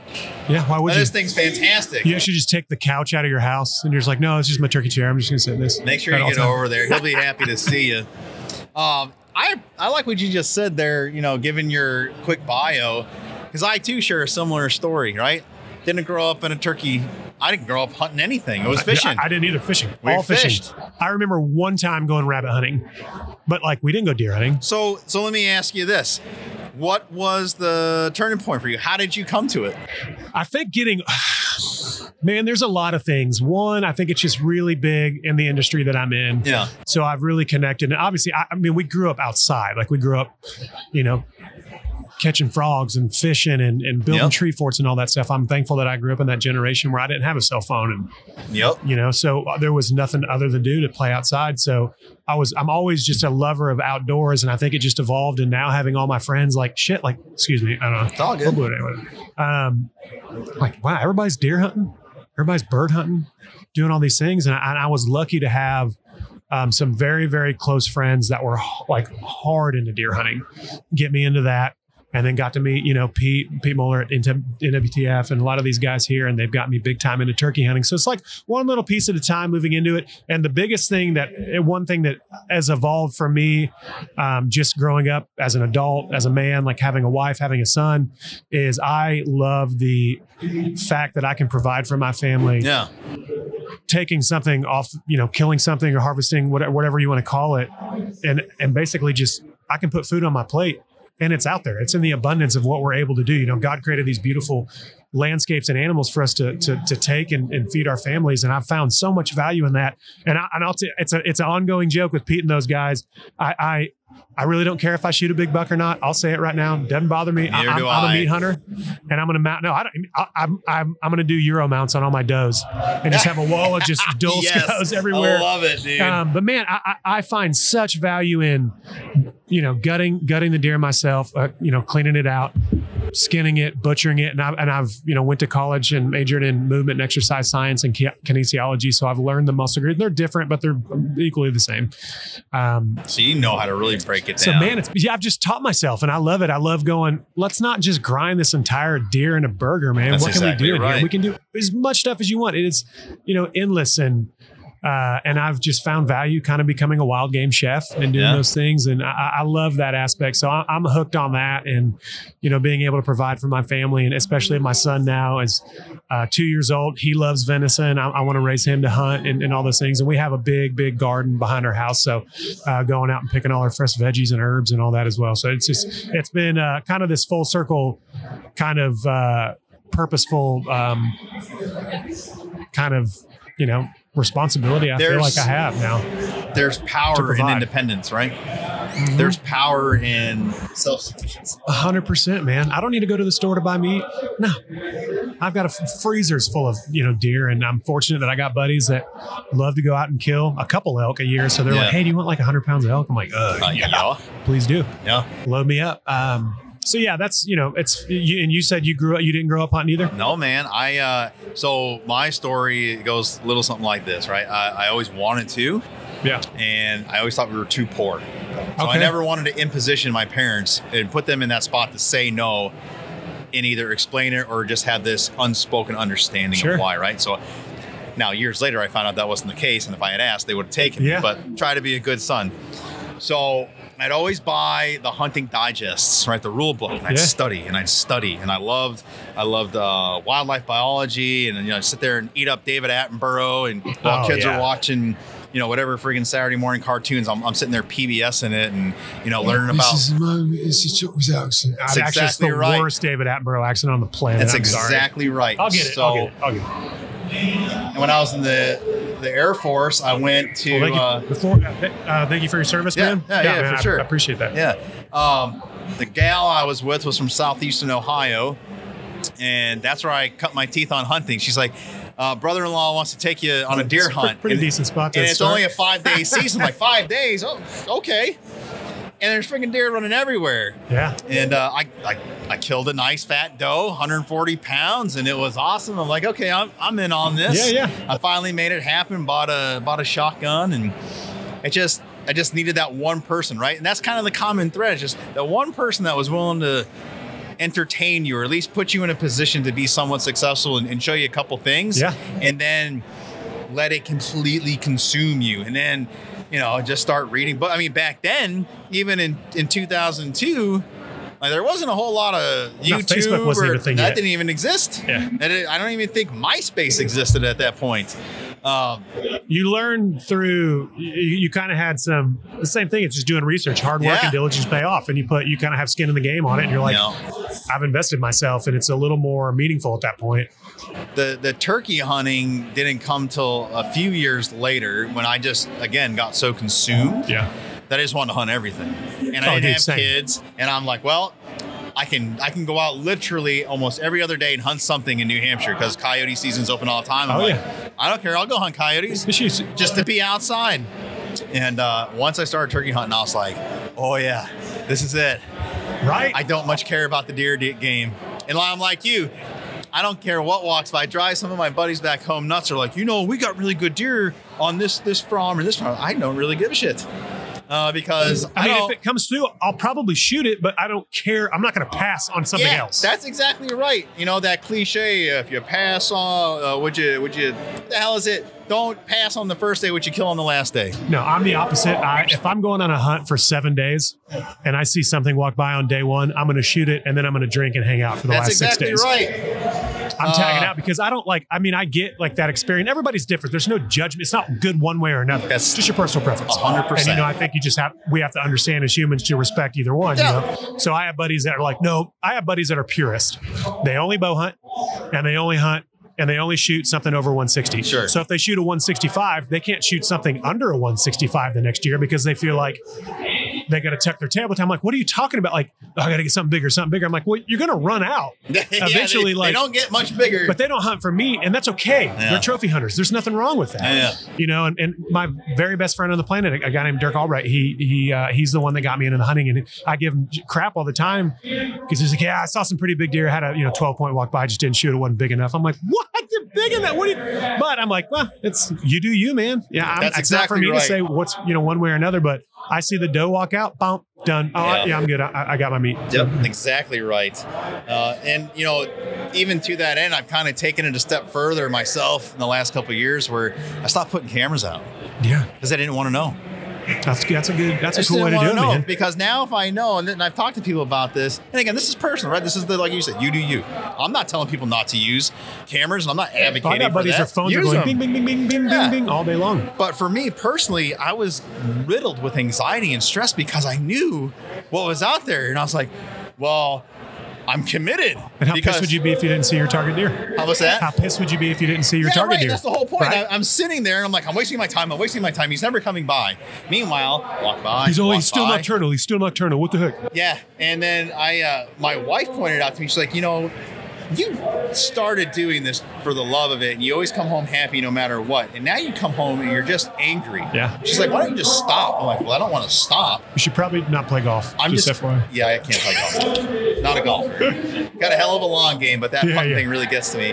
So I was like, I'm not going to change the hunting. I'm going to change how I hunt. Yeah, it's such a good way to look at it. And then stop giving a shit. Yeah. Because it ultimately came down to, I'm not getting sponsored. I don't have a TV show. I don't owe anybody anything. And it's just whatever your expectations are as a hunter, man. It's been more fun. It's been more enjoyable. So when I hear guys like you talk, I'm like, that's my man. Right? Yes, we're on the same page. But I don't begrudge anybody for having standards. No. It's all and good. I love it, man, because growing up not hunting, obviously my mom, like, she'll come in and say, "Oh, I don't like deer; it's gamey." I'm like, "Oh, whoa, okay, no, we're gonna, yeah, I'm gonna change your mind. Yeah, let's fix this back." You never had my it brother, the right. same thing. You've never had it the right way. So I'm loving the other side of the, the cooking process as well, to learn like, well, it probably wasn't cut and clean right, it wasn't processed correctly, and it just wasn't cooked, the way it's supposed to be. But we could talk forever about wild game cooking. Dude, and I all like that it because stuff, I'm the same way. I break my own stuff down. Oh, dude, it's awesome. It's work. It is work, but I mean, shit, what else are you going to do? Get on Instagram and scroll or watch TV? Well, yeah, we got kids. I got kids now, yeah. and it's hockey this, dance that. So it gets time consuming with travel, but I still own the process. I cleaned my first bear this year. Oh, dude, no way. I used to take the bear to the butcher because I was scared of the fat content, because I was always told if you don't do it right, you're going to ruin the whole thing. So it freaked me out. I was like, wait a second. I can do this. You're only going to find out. It's the same thing. So I sat there and cleaned all it off, and I've been eating, and I'm like, yep. It's no different from killing a deer in August and killing a deer in January. They're just going to have more fat on it. You just turn it off. The good thing about bear fat is you can I've heard guys render it down, and you can make bear grease and all that. Dude, it's great. I use it for cooking or whatever. I'm hungry, dude. Huh? Thanks a lot. I'm hungry now. Yeah, me too. God, what time is it? 5 o'clock? Yeah. So, no, I get reinvigorated when I hear people like I'm saying. What's funny is I've gotten to be I've started to kind of make a name for the wild game chef cooking thing. It just happened very, very spontaneous. Like I wasn't trying, I just being a creative person, being a songwriter and an artist. Like I feel like for me personally, like creativity doesn't stop in just one spectrum vacuum. Like it's very, very wide. It's as wide as you want to take it. And I find kind of beauty in that you can find creativity, whether it's painting, sculpting, writing, all these different things, doing jewelry, doing clothes. And I have found another creative outlet in cooking. And I've gotten to be friends with a bunch of very, very well-known wild game chefs across the country that are doing awesome things. And we've gotten to be buddies, and it's so good learning from them. But out of the two that are like my super good buds and are tight, like in there, like, I was kind of afraid, like it's kind of funny. Like I was afraid to go in and say like, I didn't grow up hunting. Huh? Yeah. I didn't, I'm a late in life hunter. I'm an adult hunter. And both of them straight up went, oh no. Yeah, we're the same. We didn't grow up hunting. Don't feel shame. There's no shame in this. That whole thing has been changing over the last handful of years. And it's, again, one of these things that's overdue, but I'm glad there's a cultural shift. Yeah. And it's allowing more people to come into our ranks. And some people may say that's a double-edged sword because now you're putting more people in the woods and in our turkey fields and we're competing for spots. Okay, that may be true. But look at the power all those voices that you're bringing to our fold are going to provide us. Yeah. We're talking this week about Help the Yelp and having people log on and donate to turkey research and then become members and bring more members in. Like the value and the power behind that donation or your membership, it's not just to get a magazine. Yeah. You are a voice and you are counted. And when you go to Washington, D.C. and for policy making, and there's a lot of power. There's a lot of stuff going on right now too. Yeah. Oh my gosh. And then, someone was in here earlier talking about, if this one group has 4 million and this one group's got 10,000, who are the politicians listening to? Yeah. They're listening to 4 million because the 4 million people freaking vote. They don't really give a rip one way or the other on the conservation standpoint. They probably don't care, but they care about them 4 million votes. So that's why, we keep bolstering our numbers and, folks like you who speak directly to a completely different market and audience, right?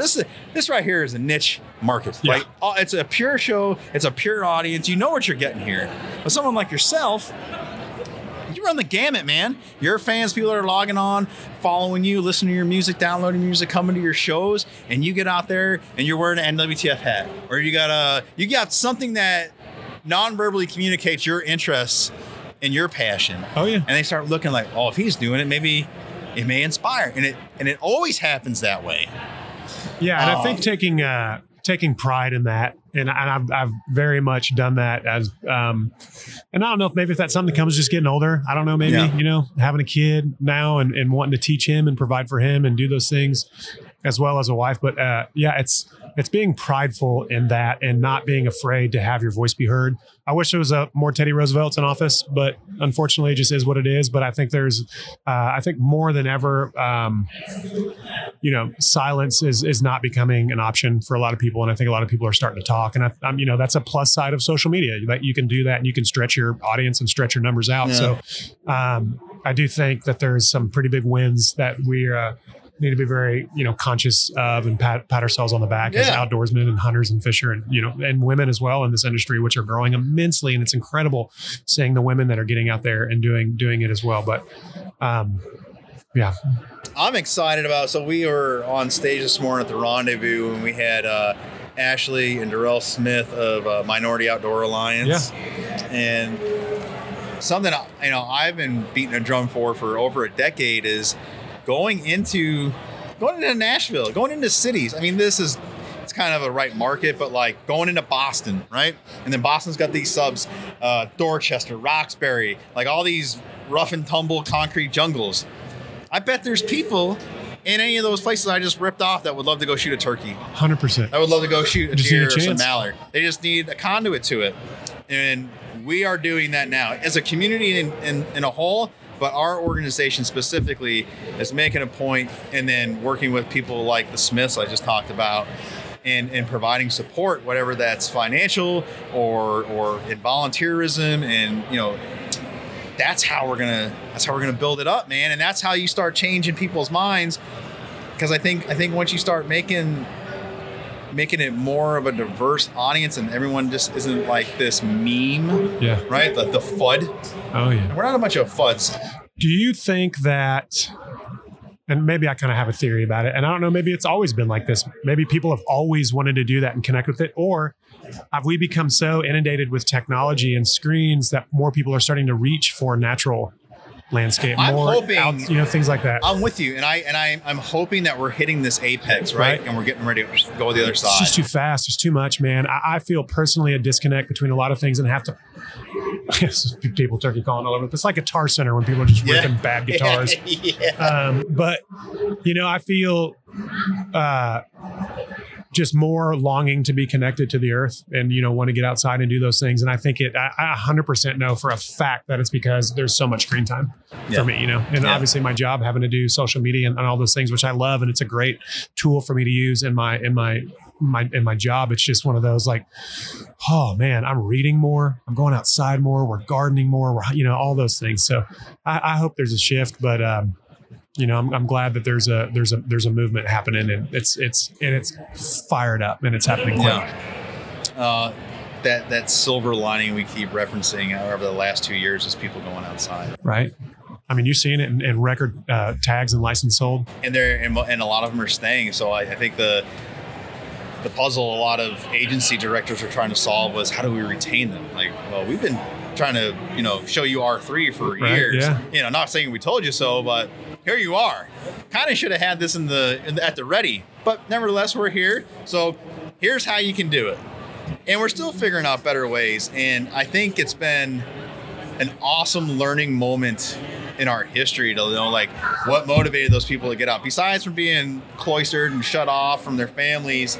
But like they found value in something, and it was a different value than traditional audiences, right? Yeah. And if you're not paying attention to that, you're not doing your job. For sure.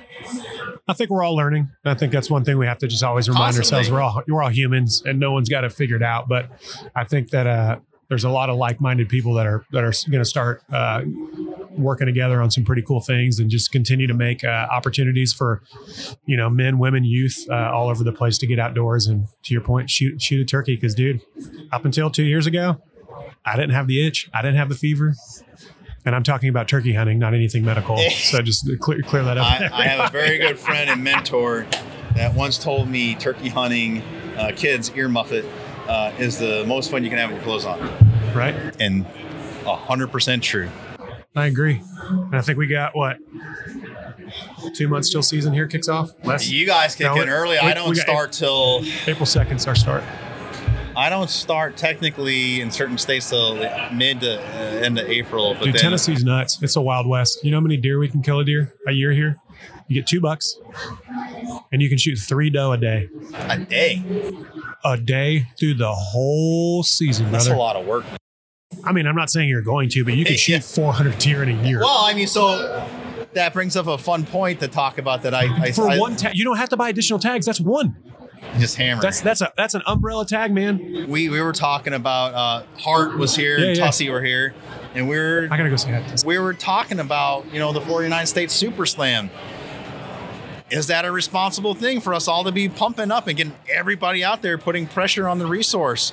And it's worth a consideration in talking about. I'm not committed to that idea because selfishly I want to go. I want to see all these beautiful places, right. And if I can, kill a turkey at the same time. Yeah. Because there's life experiences there, but I don't know. So anyway, just because you can kill how many deer a day? 3 doesn't mean you should. No. Doesn't mean you have to. No. Oh, geez, I'm crow. Yeah, what's up for your spring while we still have some time? Yeah, so I've got I just put out a new single a couple weeks ago called "Damn Good Life." That's out on Spotify, Apple, everywhere you can get music. I literally just last night recorded 4 brand new songs in the studio. Yeah. I start singing vocals on Monday on those, getting those wrapped up. I'll have a new single coming out here in less than a month, or about a month. And then just continuing to put music out, man. I'm excited for I kind of had a moment of I don't know, self-reflection, kind of gut check moment at the top of the year. And I was like, man, I've been very fortunate to be in this business and make a living for over a decade. And, got to a point where, COVID was hard on us. And, it's hard not to take, kind of an angry, jaded, cynical approach to it. And I had a moment, I had a fork in the road, and I was like, I mean, you're either going to go one way or you're going to go the other. You can stay down that road of cynicism and jaded and be pissed off and be the guy no one wants to hang out with. But you can shift and be the guy who did this and got in this because they love music. And I love country music. This is fun. I got into this because this is fun. And I was like, I wasn't having fun anymore. And I came to this moment of all right, well, something needs to change. And I kind of restructured my entire team, kind of hit everything down to nothing and starting from the ground up. And, out of this moment of self-discovery and kind of soul searching, I finally came to a moment of man, I'm going to do what I want to do, and I'm going to have fun, and I'm going to write the music I want to write and sing the music I want to sing. And just to the core of me be Justin Adams as a country music singer. And I grew up on honky tonk ass country music living in Oklahoma. So I'm really, taking pride and ownership in kind of having this unapologetic approach. A mentor of mine told me he asked me one simple question. He goes, what do you have fun doing? And I was like, wow, fun. Wow. We're supposed to have fun in this, right? I was like, man, playing country ass cowboy honky tonk neon music, man. That's who I've been my entire life. He said, do that, be that. That's who you are. Lean into it hard.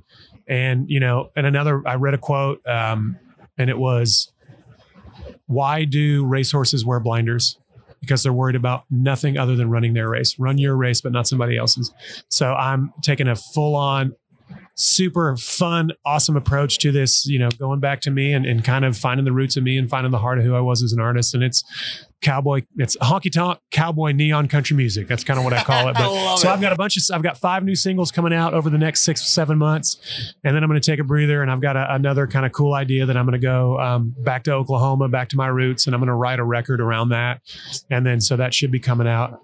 I kind of want that rack of guns that guy's walking around with right now. But I'm going to do an EP this fall out of those songs, put a couple Christmas songs out and just keep it rolling. Cool, man. So yeah, but Congrats. I'm excited. And then I'm going to get in the woods as much as I can. Kill turkeys. Yeah, dude. Awesome. But man, thank you for having me, buddy. We got some extra time, so it's great getting to know you. Thanks for stopping by. You too, buddy. And enjoy the rest of the convention. Thanks, man. We'll see you. Welcome. You bet. Hey, y'all, I'm Jason Hart, founder of Nomad Hunting Clothing. Nomad is proud to be a supporting sponsor of the National Wild Turkey Federation and their podcast hosted by my longtime buddy, Fred Bird. At Nomad, we're bringing simplicity and authenticity back to hunting. Whether you hunt to escape your hectic work life, for locally sourced organic meat, or to socialize with friends, to uphold your favorite family traditions, we're with you and we do the same. At Nomad, we understand your gears and investments, so our products are engineered and priced for every hunter, tested in the real world, and designed to last. Hunting is in all of us. Nomad is with you. Turkey hunters find everything you need to succeed at sportsmansguide.com. From decoys and calls to apparel, boots, and blinds. Plus, Sportsman's Guide has much more than just hunting gear, from fishing, camping, and adventure to family barbecues and backyard bonfires. For everything you love about the great outdoors, you'll find it all at Sportsman's Guide. Shop sportsmansguide.com today. Under the visionary leadership of founder Johnny Morris, Bass Pro Shops and Cabela's is leading North America's largest conservation movement. Their partnership with the National Wild Turkey Federation is a match made in heaven for hunters across America. The Save the Habitat, Save the Hunt initiative continues to be a resounding success, with more than $6 million provided for conserving wildlife habitat, recruiting more hunters, and opening more access to hundreds of thousands of acres across the nation. To learn more, go to basspro.com/conservation. Josh Bagwell stepping into the Turkey Call All Access Podcast Fishbowl. Brett Ledoux is walking by. Did you just call? I did. Did you replace? Mid finals. So you're going to be in the finals. Finals Saturday, yep. One of the finest callers in all of America, right there, Vermont man. What's going on? See, you still made the podcast without actually coming in. Nice. So I like it. This is good social distancing, right? Yeah. Except for I'm knocking your stuff over. Josh, welcome, man. Appreciate you being here. Hey, thanks for having me. How's convention treating you? It's good. I just got to make my first lap around. It's looking good. Missed it last year, so. Yep. I've been asking everybody, what are you seeing? What's out there? I haven't really got a chance to walk out. What's jumping off the page at you? Oh, man. I like coming to see the new products. We didn't get to have it last year, so it's cool to get to see what we didn't see last year. But I've been looking at the Reaper boats over here. Oh, you're gonna buy a boat? Oh yeah, I've got one now, but I'm in the market for another one. And so Zach Randall, he's a duck hunter or what's? Big duck hunter. You like that more than turkey hunting? I don't know. Say yes. It's okay. No, I like them both about the same. I love chasing turkeys. Is that possible? I don't know. I feel like both. We're always talking about being nice to each other in this space, and here I am getting ready to draw a line right now. Yeah, right off the bat. I feel like you can't be equal parts duck or turkey because you got to be a psycho on one or a psycho on the other. All right, I'm a psycho on the duck spectrum, I guess. Yeah. I'm a public land hunter. I've got a place out in Arkansas, and I spend almost the whole season out there. So you get to hunt the flooded timber, right? Hunt the flooded timber. One of the only states I've yet to get to in this great nation of ours. I've been to almost all of them. Well, you come on out anytime. What's that? Talk to me about the appeal and the lure. I mean, is it just because there's water everywhere and those birds just dump in? And everywhere you look, you're engaging. Yeah, I mean they love it. When they get fresh water in those trees, it's got fresh food, and it's just a fresh look for them. And there's nothing prettier than seeing a volley of birds drop down through the Arkansas timber and just. Does that ever dry up? Oh yeah, it does. It does. I know nothing about it. So a lot of them are managed by Fish and Wild, like the Game and Fish. Yeah. They manage the water levels. They only put water in the trees during season, and some of a lot of the NWRs are naturally flooded. They only flood if the river gets out. So they got dams or whatever that they open them up and let the water. They put boards in the drainage system and block the water up. But they put it in and try to get it back out as quick as possible after season, usually, so it doesn't damage the trees. What are you guys knocking out of the air mostly? Mallards. Yeah. See, this is the problem, right? That's all I have in New Hampshire. That's where I'm from, New Hampshire. Yeah. So I used to, before I had kids, I'd hunt everything I could that I could occupy my time with. And it was always mallards. I got bored. I was like, I'm watching buddies kill canvasback and pintail and ringnecks and just cool ducks. And I'm like, if I had more variety, I'd be totally stoked on it. And then I tell people like you that. Yeah. And you're like, dude, that's great. Oh, and you got black ducks. It's like the black duck capital of the world. Like, yeah, they're everywhere too. Well, it's crazy. You speak to different people that hunt different areas or grow up in different areas, and birds that don't mean anything to me. Like I don't even shoot at a wood duck. Yeah. But there's people that'll travel from the other side of the country to come kill a wood duck. Yeah. And to me, I'm like, I don't know about that, but I'll shoot a wood duck. I think they're cool. Yeah. We get them early season, and then as soon as the first skim of ice gets on up there. Yeah, they're everywhere in Georgia where I'm originally from, and we see a ton of them in Arkansas, and there's always a big debate whether you should be shooting at them or not. But really, that's interesting to me. People don't like when you shoot at wood ducks when you're hunting in the Arkansas timber. Really? So it's like some sacrilege thing, huh? No, it's not really a religious thing. They feel like it puts too much pressure on the mallards, and that's what people come to Arkansas for. Oh, they don't want to waste the shot. They don't want to waste the shot, and they don't want to waste the pressure. They hear mallards hear you shooting at a group of wood ducks. It turns them off. I see. So the value system is on the greenheads, not on the wood ducks. And if you're making noise, you're scaring the valuable duck away. Everybody comes to Arkansas to shoot greenheads in the timber. That's just interesting. So like the black duck conundrum for me, I can't tell the difference between them and a head mallard. So I never killed one. Really? And it bugs people that are going for their duck slam, right? Yep. I got a buddy out in Washington State that helps people get their Harleys, their lower 48 Harley. Yeah. And he's like, man, you got lots of black ducks over by you. I said, yeah, but I know there's a way to tell. I think it's in the wings, the silver. I can't. When they're up, all I see is just a silhouette, and I'm like, I'm not going to jail. Some of them are really, really dark in color, and you can really tell those apart. But up close you can, but when they're 20 plus feet up, I'm like, tapping out. Yeah, whatever. Just shoot them off. Yeah. Oh, man. All right, well, tell me about the crazy turkey hunter in you then.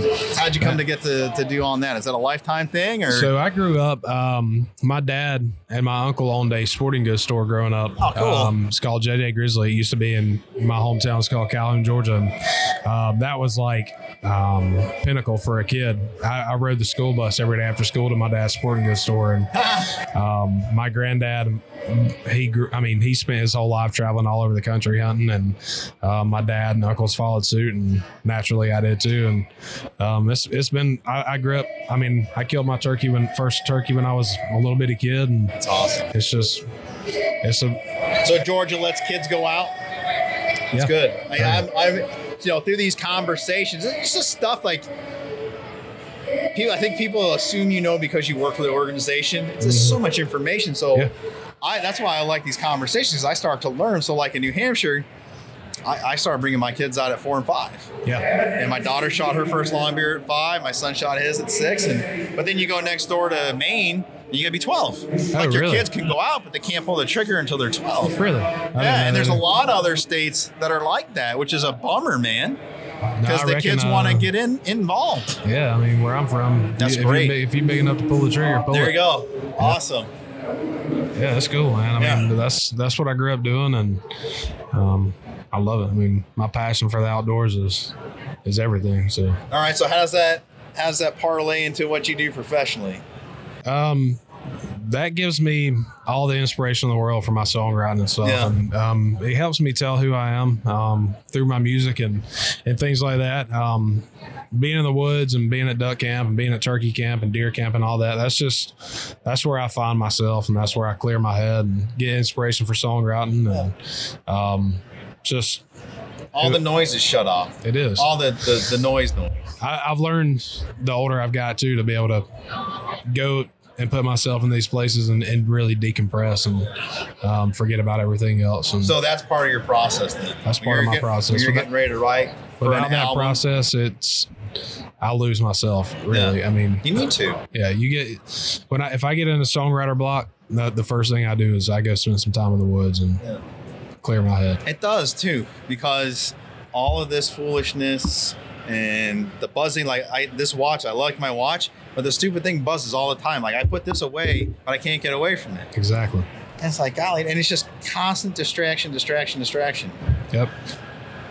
It's a reprieve from all the foolishness that for some reason we tolerate. I don't know why. Yeah. Justin and I were just talking about this addiction to screens and technology, and we both agree. I think we're coming to an apex in it. Yeah. And people are starting to go over the other side, which is why they're looking at organizations like the NWTF and how can I hunt and how can I get outside more? How can I get recentered? You know, it's important as human beings to be outside. It is. It's so important to be able to unplug from the social life and just all that too. I didn't realize how important it was until the last few years. You know, it's just been, that's something that I do. If I go on vacation somewhere, I'm at duck camp or wherever I'm at, I put my phone somewhere and I leave it. If my wife or kid needs to get in touch with it, they'll find me. Yeah. So same question I posed to him, I'm going to pose to you is someone that obviously has a following, has a fan base, you know, how do you balance that? Because it's not easy, because it's part of making money. Yeah, it's self-promoting. It's one of the necessary evils to stay in touch with like through social media, but it's a great thing, you know. I love it and I hate it. I love the part of it to be able to interact with other people and to learn about other people and for them to see what I got going on. And I'm glad they're interested in it. And I guess that's where I find the balance is it's a blessing to me that somebody cares enough to be following me and want to know what I'm doing. So, which again, the audience is hearing this and it's kind of repetitive, but for our purposes, it puts you in a unique position to really shape opinions and bring new people to bear. That's no small feat, and it's not a responsibility taken lightly. You know, I'm fortunate. I get to meet a whole lot of people doing this part of my job. Hockey players, football players, country stars. I enjoy having this part of the conversation with those kind of people because it's not just me talking to, you know, like preaching to the choir, right? Because everyone in here gets it. But I don't have a large following of turkey hunter or anybody else. It's all turkey people because we all feed off each other. But you're in a unique position where like one hat or shirt or something that, you know, non-verbally communicates your passions could inspire somebody. You know, a lyric in your song that connects a memory or has memory recall to someone's, you know, growing up and they never hunted, but they remembered a time that their grandfather and uncle, you know, and it stayed with them, and all of a sudden, hey, now I got an interest. Sure.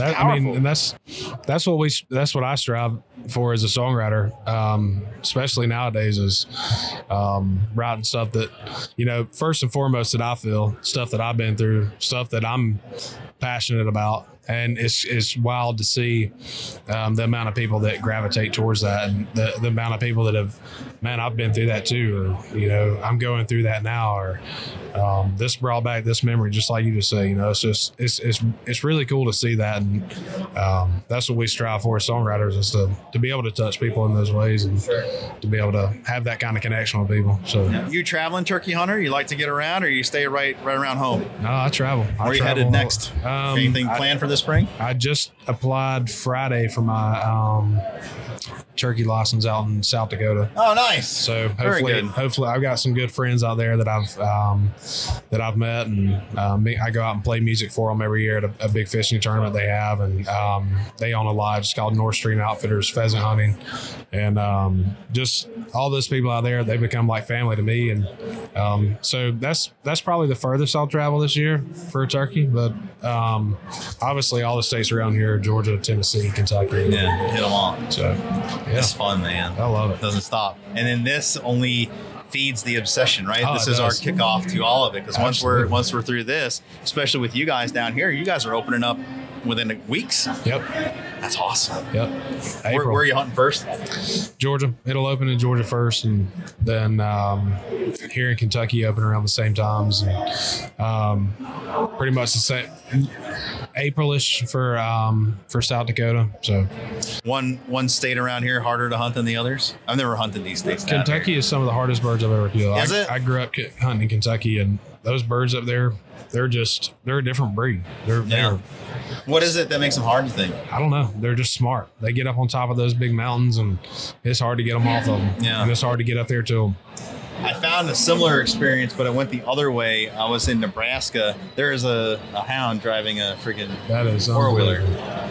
You see everything at the convention, dude. It doesn't. That I'm is not funny. surprised. The dog's just sitting there. Anyway, I digress. I went to Nebraska last year, and I didn't know that the terrain had canyons, deep canyons, and there's full-grown trees coming out of these canyons. And you'll strike a bird, and he's from here to the column, 30 yards, but they never come out of the canyon. So you drive yourself absolutely crazy calling to this bird that's responding, and you're having this battle that you're never going to win because the birds are staying there. And if you go down after him, you'll likely die. You're not coming out, man. There's no steps. Yep. It's funny, man. Well, That's great. I appreciate you stopping by. I know. Thanks for having me. I know we kind of went back and forth schedule wise, but every time we get to tell a unique story or a different story, it continues to add power. And I hope people hear your voice, are inspired to take up a challenge of joining our ranks. I hope they download your music. Where can they find your stuff? Anywhere you download music, Anywhere, Spotify, that's it. Apple That's the way to Music, do it. I mean, all the places. Anybody Josh make Bagwell. CDs anymore? I get hard copies sometimes, Do you? and I sell them at my shows. Nice. Oh, so good. I'll put So them this on still the merch exists. table. And, Good. What about vinyl? People still pressing vinyl? I've seen it making a comeback here as of late. yeah. People do press vinyl. It has made a little bit of a comeback. Yeah. I have a record player at my house, so $50 a record now. I've seen. they're very That's expensive. crazy, man. Hey, Cool. thanks Hey, so much. It's been a thanks, man. pleasure. Nice to meet you. Appreciate Enjoy the it. rest of the convention. Put the headphones on. This is my first podcast where we're not talking into a computer. Yeah, throw them on. It helps you hear, although a lot of the stuff's died down. So, can you hear me all right? Yeah. Loud and clear. Oh, good. We're recording. All right. So, you got an official title now? Can we release this? Yeah, I guess I don't know if it's board member? officially been released. Yeah, board of directors on the national board. So, it's humbling. Like I feel like I'm just a little snot-nosed kid still, right? And I think my attitude like that's helped me along in life. I've always felt like I was a young kid or the underdog or somebody that needed to prove himself. And so just to have that opportunity and the fact that enough people thought enough of me means a lot. And I think with the attitude of I got to prove myself, just kind of sets you up that you're going to be successful. I grew up in a dirt poor family, great memories growing up, but we never had anything. And I moved out of the house in college when I probably should have stayed home.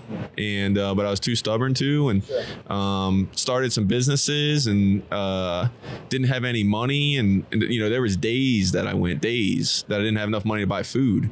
And like, that feels really close. Like that wasn't that long ago. And the fear of not eating again, like that wakes me up in the morning. And that flows over to NWTF.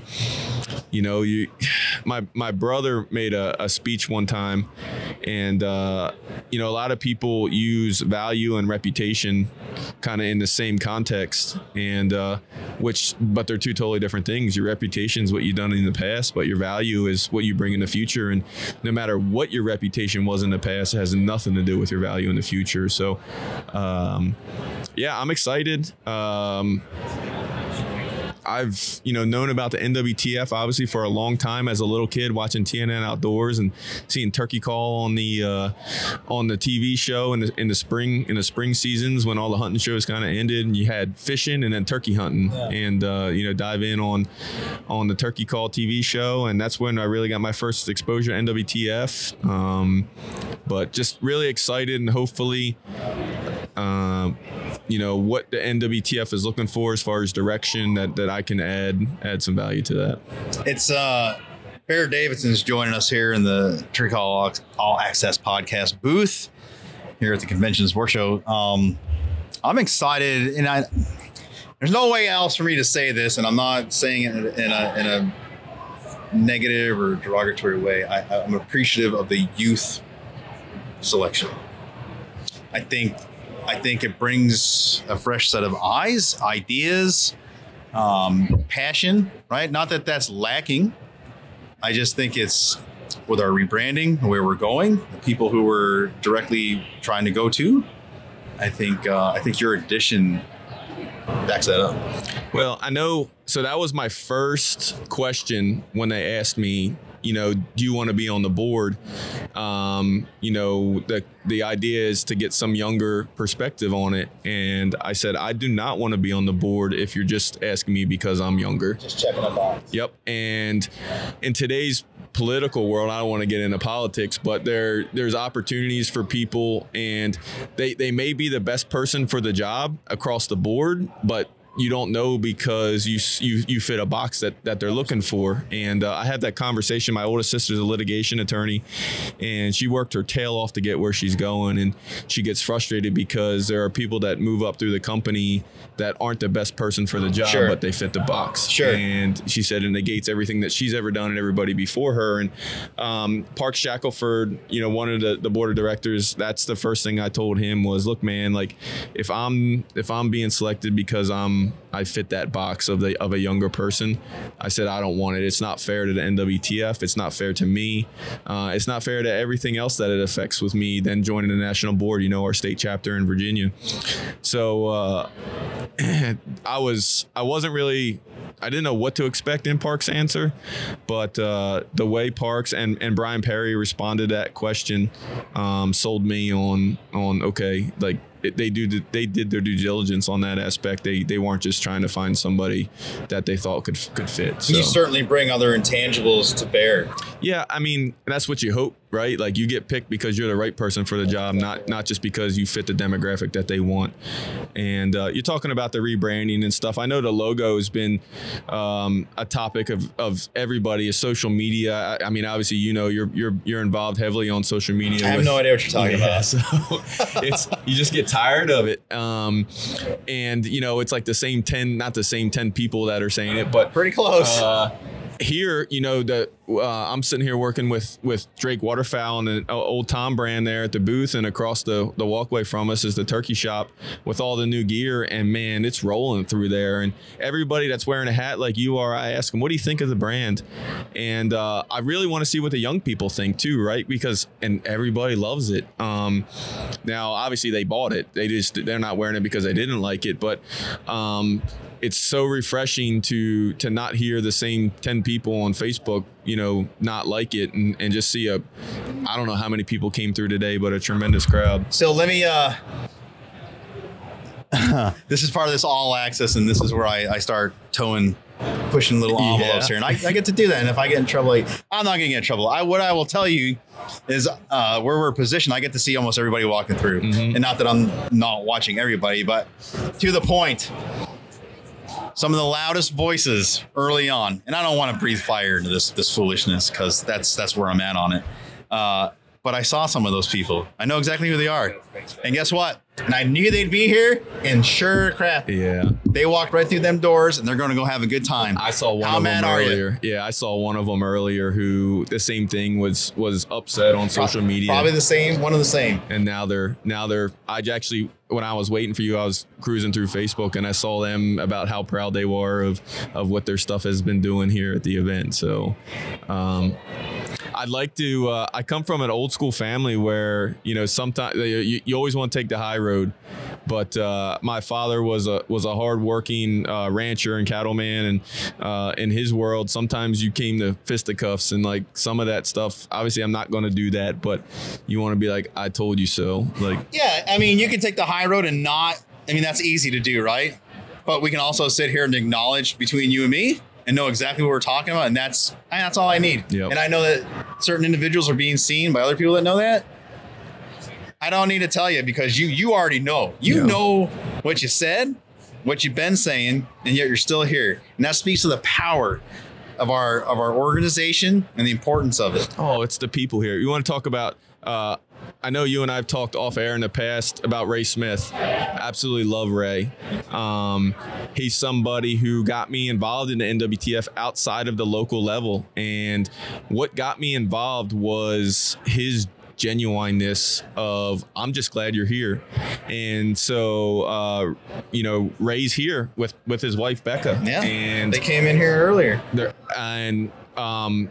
Ray's talking about how great it is just to see everybody again. And I think it was good for him to just see that and be a part of it again and know like, hey, like we're all still family. Like, yep. So, and that's what this is about. And I've seen people talk about that in years past. This is my second time, my third time coming to the NWTF. It's my second time really kind of being involved in Nashville. And it is, I mean, you get to see people that you've crossed paths with social media wise, and now you get to shake their hand and introduce yourself and put a face to a name. And it's pretty powerful. I remarked on the very thing this morning at our rendezvous about this weird uniqueness in the universe where we're at in human history, right? Especially the last 2 years that we're living through screens. We work with people, we have colleagues, but we've never shook their hand. And I noticed last night at the little pub crawl that we had that everyone was saying, it's nice to meet you. Been talking to you for 2 years. And it's just this weird part of mankind's history. But to that point, it further backs up why we need to be together physically. You can do a lot of, ones and zeros through a screen, but you can never replace my things falling in. I don't know. Somebody getting rowdy out there. They're starting to drink. You can never replace the human element. Absolutely. You can't. We are social creatures. We have to be together. And there's a ton of value to that. And you see a lot of organizations that do stuff virtually, but their biggest impacts are when they get together and can share ideas and just off the cuff kind of stuff. I mean, you can get on a Zoom call or a board call, whatever, and talk about everything, but to just sit around and kind of, let things snowball in conversation and see which direction they go and how they develop. And it's a grassroots. And that's exactly what we are as NWTF. Like, we're a grassroots organization. And, you as far as volunteers, you probably very rarely get involved because you call Edgefield and say, hey, I want to be a volunteer. You get involved because you know somebody who's involved and you understand how much it means to them or the passion to them. I'll make a comment. My boss lady, we call her boss lady, Ann Gravitt.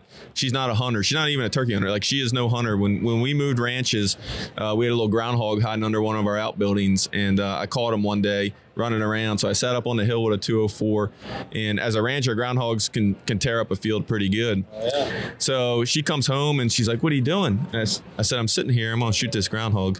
She goes, no, you're not. So what do you mean? She goes, that bowl of water out there? She had a bowl of water sitting in the middle of the yard. She goes, he looked thirsty earlier. Now she's a major donor to the NWTF, has zero desire to kill turkeys. Doesn't hunt anything, and it's not her deal. And you know what? She I would make a safe bet. I've never had a conversation with her, but I doubt she probably doesn't even care about the mission. It's the people that she cares about, and she's here, and this is a big trip for her, just to come down and have a good time and rub elbows with folks that she met last time she was down here. So it's pretty neat. And stuff like that is why volunteers, staff alike, get so passionate, and we defend our brand so vehemently. Yeah, absolutely. Right? And I'm not gonna lie, I get pissed, man. Well, it's funny because you're starting to see that on social media now. Like when the new logo came out, a lot of people were taking the high road, right? And this, you know what? But now a lot of people are standing up and supporting it. And I'm not going to say keyboard warriors or whatever, but just getting in arguments, and maybe arguments is the wrong word, but getting in discussions on Facebook about it. And 6 months ago, people weren't doing that, and now there are people that are jumping up and saying, "Hey, man, enough's enough. Like, we're rolling. Are you with us or not?" We're going to protect our house, man. I think a lot of people are saying, "You know what? Yeah, I am with you."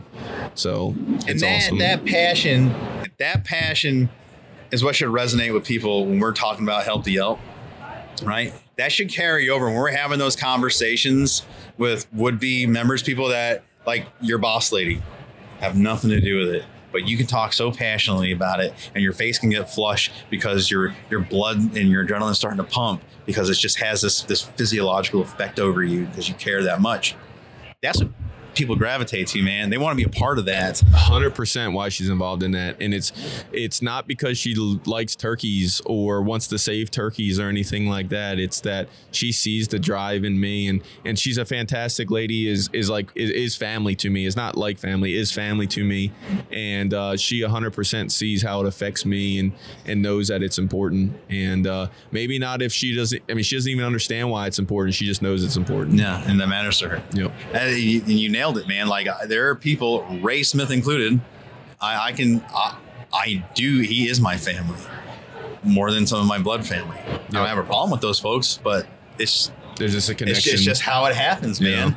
And I love that dude. I suspect as much as you do. Yeah, I certainly appreciate him probably more than he knows. Yeah. So. Yep. And that transcends the other folks here too, right? And it's contagious. It is absolutely contagious. And in today's world, especially going back to social media where the negative stuff really takes off, and there's algorithms on that feed off of that, right? You get more of an elicited response off of a negative emotion than you do a positive emotion. But you can't be anything but happy right now with everything that's going on, and you can be tired. I know you're probably tired, and it's only, what's today, Thursday? Yeah. So we got a couple more days of this, but that tire's earned because it's such a good time. And it's you're physically tired, but this right here, what's to complain about? No, absolutely nothing. I'll sleep. I wonder what the poor people are doing today, right? Is always, we say that in the ranching world as we're sitting there eating a steak over a fire, watching the moon come up. Wonder what the poor people are doing today. I in moments of brief, quick despair, I will always go back to standing on a gate at Langley Air Force Base as a 2-stripe A1C, waving people in the pouring, freezing rain, soaked all the way to my butt cheeks. Still doing it, having that discipline, but in my head being like, sucks. Yeah. What did I do? You're not better than, I'm not saying I'm better than one person or another, but I'm saying is remember your past, remember where you come from. Like, there's way worse things you can be doing. And if you haven't done worse things, and this is the worst thing you do, your life's gravy, man. I don't know. We got this guy talking here. Can I talk over? Yeah, talk. Okay. You may drown it out, but I've got to do a lot of cool things in my life, from weed eating fence lines to meeting certain people, and I honestly, everything that I've ever done has led me to be better at what I'm doing. Exactly right. And I might not enjoyed it at the time. There was a lot of jobs I did growing up, and I did to survive, and to pay the bills and to eat dinner and stuff like that. That was a great experience. I'll never do it again. I never want to go back to that again. But man, like I took something away. And Ann's late husband, Ben Gravitt, who I've known the Gravitt family. That's who I work for. I've known them since I was 13 years old. And Ben was somebody who he was so smart he went to 8th grade twice and then he dropped out. And self-made man, built up a huge construction company. The thing about him was, and when he told me, he was one of the smartest businessmen I ever knew. He was charismatic. He was great with numbers. He understood big ideas and how to make them work. And one of the things he told me was, and I'll take out some of the specific words, but he said he's had a lot of stupid people work for him in his lifetime, but they always had something to teach him. And it's kind of like the same thing. Like there was stuff that I didn't enjoy doing, classes that I took in high school and college, and I'm like, this is dumb. Why am I learning this? But everything that I did kind of set the tone for where I'm at today. And it's when you look at that, I was listening to a podcast one time, or maybe it was a speech by Will Smith, and he was talking about life and death, and everybody looks at life and death as a straight line. You're born, you live, you die. And he says it's a circle. After death, there's rebirth. And a lot of people miss the rebirth. And I'm not necessarily death itself, but maybe a job opportunity. You start a job, you do the job, and then you get fired from the job, or you quit the job or whatever. And everybody's focusing so hard on the death part, the quitting or the getting fired, that they miss the rebirth part. And, every stuff that I'm doing now is going to prepare me for something in the future. Yep. And who knows what that is, but looking back on it, this is just the next step for hopefully something bigger and better. I mean, we're never done. And I think that's the value of the NWTF and the people, right? Being on the national board and being a younger guy, I feel like I have more years available to affect, what's going on. And, I owe that to a lot of people who gave me opportunity to be here, because I don't want to waste their efforts into me. And if I can pass on some effort that they gave me and affect somebody else in a way that they affected me, like that's the ultimate repaying. I can't repay them in any other way. So it's the timing of your appointment is. I assume you're excited, but the times are exciting. Absolutely. Where we're at in our history, and then you get to come on and be a part of that. I mean, as we phase into the next 50 years, everything works out for a reason, right? I mean, it's one of my biggest, the only reason that I questioned whether I wanted to be on the national board was I didn't want to leave my state chapter. And I've been the vice president of Virginia for a little over a year. We are firing right now, and we have so many people excited. We had our state chapter meeting a couple weeks ago. We had so many people excited, and that my fear was, I didn't want to affect that momentum, but there might not be another chance like this. I might, if I turned it down, I might not have got asked again. And so, I want to take full advantage of the opportunity, and hopefully I can affect NWTF in a positive manner. I mean, that's why I'm here. So I got 2 years, it's a 3-year term. I figure I got 2 years of working really hard and being quiet and trying to be involved in as many committees as I can and learning what's going on, but taking it through my eyes and my ideas and my understandings. And then hopefully the time comes where I'm able to give back a little bit more than when I originally was able to. So I suspect you will likely be very successful at all of those goals. Congratulations. Thank you. I'm glad to see it. Very deserving, and lead us. We're going to have fun. Yeah, I'm looking forward to it. So, hey, thanks for stopping by. Absolutely. Enjoy convention. Happy convention. Yes, sir. You too. And I'll see you around town. Sounds good. Thank you so much. All right, brother. Thank you. Yes, sir. Like I said, if it's not bad, it'll be about busy. No. We're good. David Ellis is joining us. Our last guest of first day of convention. He's in the Turkey Call All Access booth. David Ellis, is it the Yacht, or is it Yacht, or where am I at? Well, I'm David Ellis, but they call me Yacht. And, it's just a hen yip with a southern drawl where I come from. So That's where we don't yip at them. We hit them with that Yacht. We got connected, and I started checking out, your social feeds, and then the material you're putting on, and then YouTube, and you got a little niche in the world carved out for you. You're pretty proficient pig trapper, eh? Oh yeah, I tell you what. Like I said, a lot of my YouTube and Facebook Yacht is started off with the turkey stuff, and I got the nickname Yacht, and then but I was always been a trapper. So as I got to going, you can only do turkey stuff a couple months out of the year. Sure. So I started getting into that trapping, and man, it has just blown up. Which trapping the fur animals and pigs and everything else helps with the turkey population itself. So it certainly doesn't hurt. That's right. So what? We had Alan Probst on here from North American Trapper earlier today. That's a buddy of mine. And I'm a very passionate trapper myself and advocate for trapping and, beyond just, eating eggs, right? Because it's a part of the solution. Right. It's not the solution. We understand that, right? But, as a community, I'm very passionate about all outdoorsmen standing up for trapping. That's right. Because it is the lowest hanging fruit. And it's super easy to bastardize and for people to come after, and they do. And look what they did the first 2 months of this legislative period in states locally and at the national level. Right. That's right. Well, a lot of people don't. It took a minute because, when you put stuff like it on social media when it comes to trapping, it's a little bit different than when you're shooting a deer at 100 yards or shooting a hog at 100 yards. It's a little bit different when you got to dispatch an animal that you got in a trap. But, it's not made for everybody. But through my social media, I make it not disrespectful, but more fun, more uplifting, and having a good time with what we're doing and involving kids. So I think I've done a pretty good job with it. I think I got 400,000 something followers on Facebook and, stuff like that. So, but yeah, man, this Yacht stuff started as, like I said, I used to have a name for, killing turkeys and stuff like that, kind of for my town, was pretty good at it, Yeah.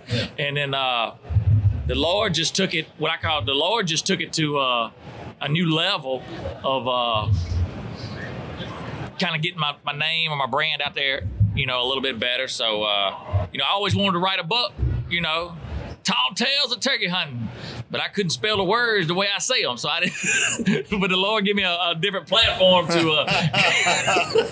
There is, the old Redbeard.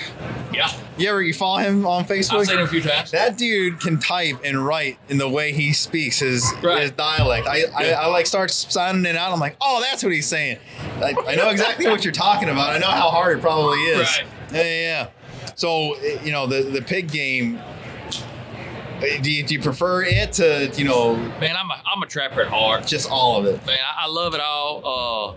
Pig trapping's where the money's at. Yeah. And a lot of people don't want to pay you, so I'm hire a trapper. They don't want to pay you to trap the coons and the possums and the skunks and the coyotes and stuff like that because they don't particularly see the damage. Sure.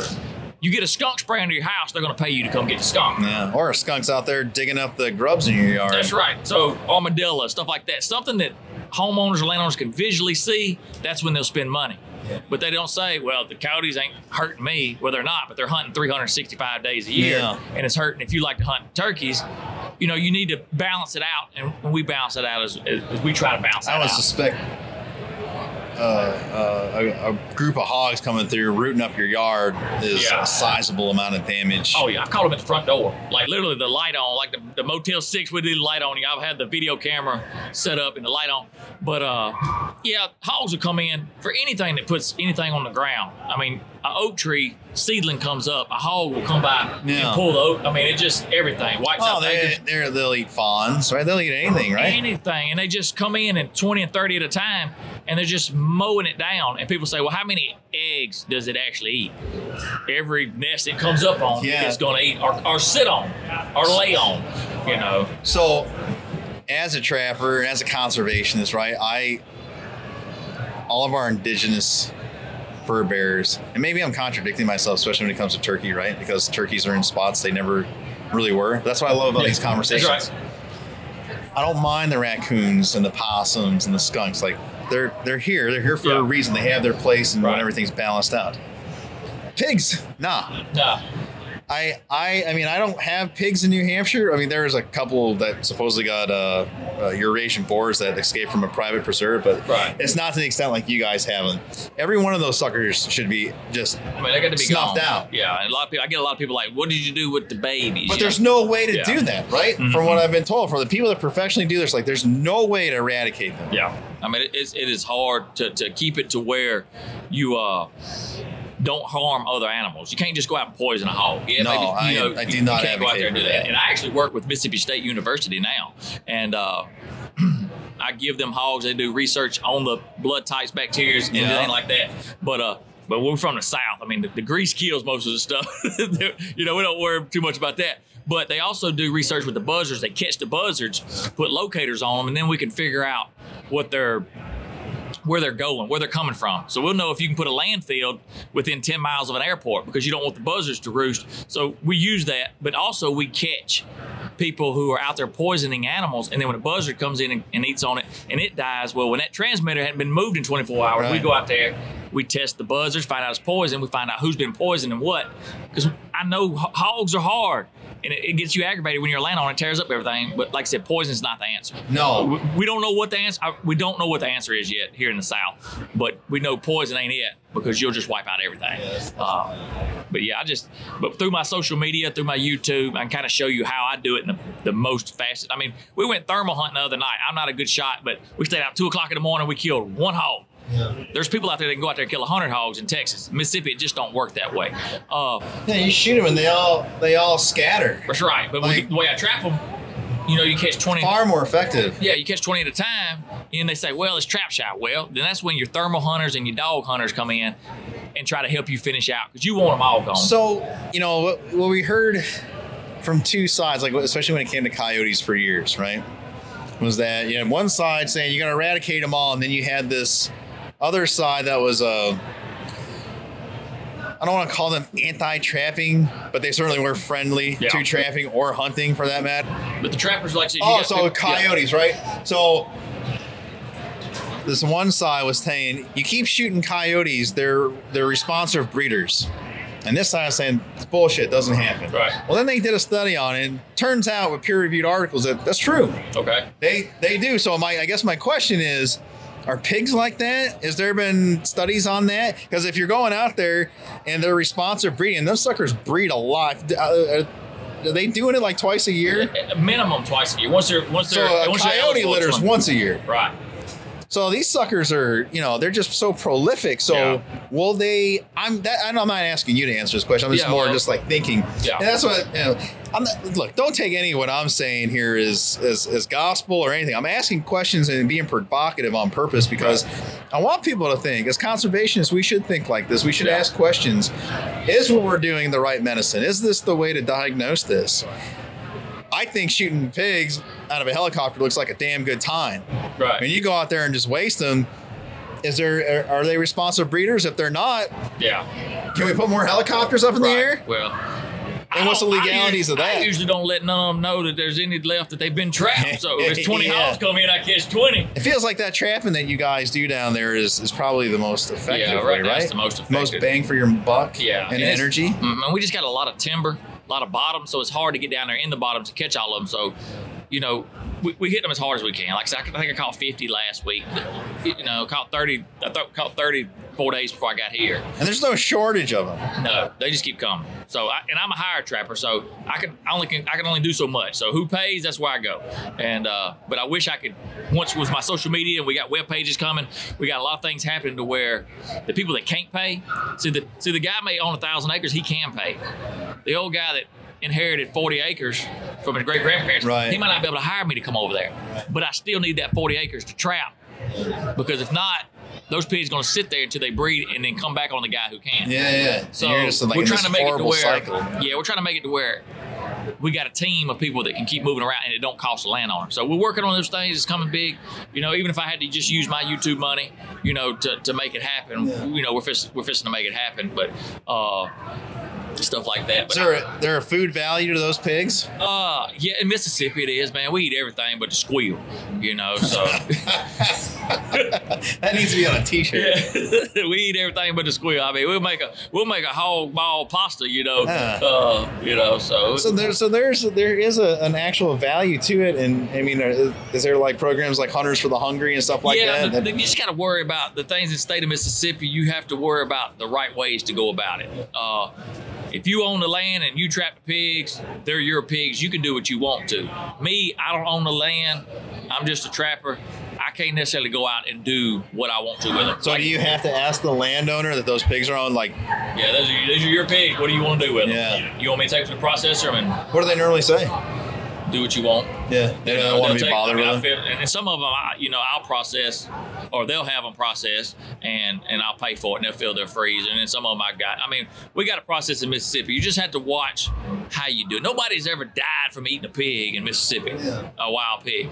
But the government believes if it ain't USDA inspected on the hoof live, so they did genetic tests, I heard, and correct me if I'm wrong on this, but your wild pigs are genetically the same as it's just farm swine. Yeah, right? They just grow up. If you were thrown out in the wild and you spent 20 years in the wild, you wouldn't shave, so you just look different. You know what I mean? You just look different. If I'm wrong on this and someone's hearing this, email me, because I'm happy to research it, and I want to be right on the things I say. I don't want to just be throwing stuff out there to throw it up. But I'm fairly certain that I heard that from a reputable source, and to the point that it stuck in my gray matter because it intrigued me. I was like, oh, no kidding. Like something that I got, like you said, that was out there and got super feral and just, started reverting to its wild form. Right. But on a biological scale, pig's a pig. Oh, yeah. Well, see, the thing was, I used to hunt at a place called the Hog Lot. Yeah. We used to turkey hunt. That's where you went. Every time you pulled up to the Hog Lot, you heard a turkey. Well, the landowners died. They didn't have these pigs in a pen. They had them in just barbed wire fence, and they literally got out in the country roads. The landowners died. There was two brothers. They both died short apart, and those regular pigs, 3 years down the road, were sitting out there with these big long tusks. Hair doesn't grow. I don't know what changed. The hair grew out on them. It's just like they basically went feral. They went from tamed, and you come up with slop and you fed them, and then 2 years down the road, nobody fed them, so they just changed. Their look changed, their demeanor changed. I feel like in that same study that they said all the wild pigs, to include Hawaii, same pig. Yeah. But like you go to Africa and the bush pig, this biologically is different. And there's a couple other out in Asia, I think. Yeah. That are different, but everywhere else the same pig. That's remarkable because that same species, that genus, occupies the most of the globe. Right. That's pretty crazy. Yeah, it's crazy. And I catch pigs that look different all the time. People say that's a Russian, that's just an old pot-bellied pig, or they just got different looks about them. It could just be a different. Some of them ain't got hair. I don't know if it's lice or fleas, and some of them I've caught them with long hair. Look like they had a perm. They're just. I don't know. Maybe they just adjust, and maybe they're individuals like us, right? Yeah, that's the way I feel about it, But like I said, trapping ain't for everybody. A lot of people are like, "Well, you killed the babies that you caught." Well, in 3 months, she's ready to breed. Yeah. 3 more months, she's dropping a litter. That's crazy. And then when she gets over that, she's ready to go back in heat. So you're going in heat every 3 months after you've had a litter, then it's hard to stop it, but I think we got a game plan. I use the Big Pig Trap Hog Eye camera system. It's live. I can watch them. It's live within a second or 2 seconds. Does it drop automatically, or you hit push the switch? Button when I'm ready. So when you get I do my enough in scouting. there. Yeah, I do my scouting. I figure out how many hogs, how many sounders. It might be 3 groups there. So when you got 3 groups and everybody's like, well, you're going to have trap shot pigs. Well, here's how you do it. If you got a group coming in at 7 o'clock in the afternoon, a group coming in at midnight, and a group coming at 4 o'clock in the morning, you drop on the 4 o'clock in the morning. The other one's already ate and been gone. They never seen it drop. You go in there and knock them in the head. That's my phrase. We use a long rifle. And the next day you catch the group that was coming in at midnight, and you reverse the catch. Go reverse order. And never see each other get caught. And then you catch 50 in a week. And they territorial. You'd think that many pigs living in the same area, like. Well, boars roam anyway. So we did it. We also did a study with Mississippi State. We caught some. We dispatched all of them but one pig. We had permits to do this. Turned it back loose, and we had a GPS collar on him. Checked it. Boar hogs, they're going to roam anyway. They'll drive 5-6 miles. They're going to roam. A sow, she's going to find her another group. And when she found that other group, we pinged her location. Of course, you ping it every day. We get the landowner, go in there and tell him he's got hogs. We'd like to go in there and get them. We go in there and trap those hogs, turn that same GPS hog back loose. Within 3 weeks, she's found another sounder to hang with because she's a sow. The boars won't do that. They're just going to go in there and they're going to try to breed. And once they get everything bred, move on to, they just want to keep breeding.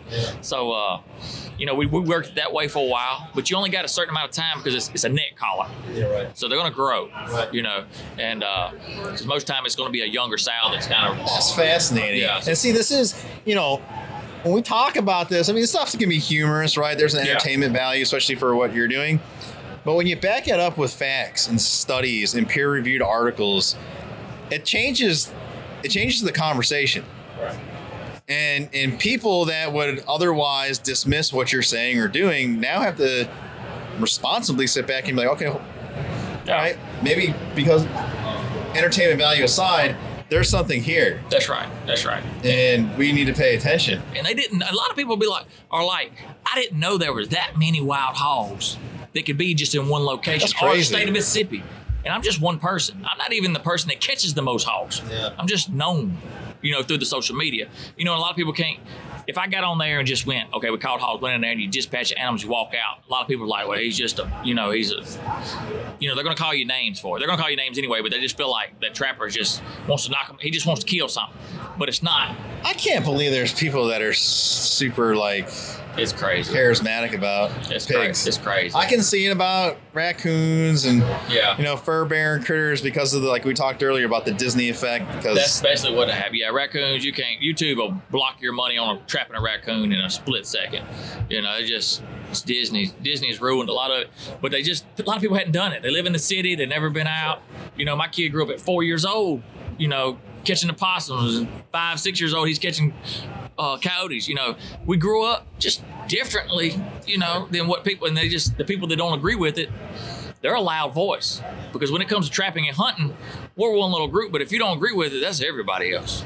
Everybody's against, I don't know. I suspect and think that as you present your arguments, right, and you back it up with facts, and you're tempered in your arguments, that's the key. And again, Alan and I were talking about that earlier, that it's the education part. Yeah. And I think COVID offered a unique opportunity that we're continuing to capitalize on and still make work for us, in that people like to eat. That's right. And when people thought that they were going to go hungry, it kind of freaked them out. Yeah. And that's one thing. We here didn't have that problem, right? And it wasn't this virtuous, holier than thou kind of thing. It's just our lifestyle. You're welcome to it. That's right. We encourage it. That's right. Come along. That's right. Go get it. Go out there and hunt. I mean, the deer processing plants during COVID, during the time of the fall and winter months, they were filling up so fast they could not even keep. I mean, they couldn't even take any more deer because people really wanted, it was a lot more people. But, I tell a lot of people all the time, I try to help feed people the best I can with what I catch, whether it be the deer or whatever, and somebody's like, well, I hear they carry diseases. You ought not be feeding somebody with that. Okay. I tell people, keep the grease hot, because we're from the South. Our stomachs are a little bit different.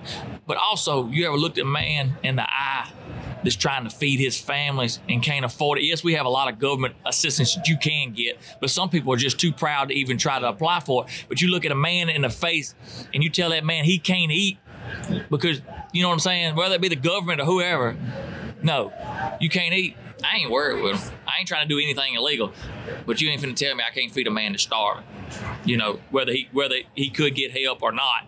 You ain't finna tell me that, and so I could go out there and dump them, could dump all of them in a ditch, or not in a ditch, but, we had to do it on dry land. So that way the buzzards and the coyotes can clean up. Sure. The earthworms and the grubs can clean up. You don't put it in the water system, but yeah, I mean, a lot of people grew up thinking you just dump stuff in a ditch. It's a phrase. You don't literally dump it in the ditch.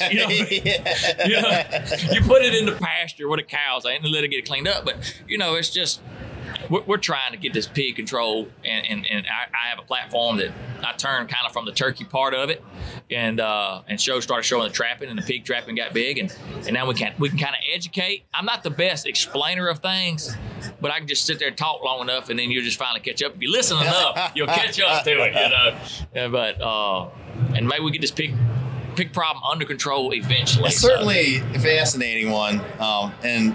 I appreciate your patience and coming back. We got a little scheduling thing, but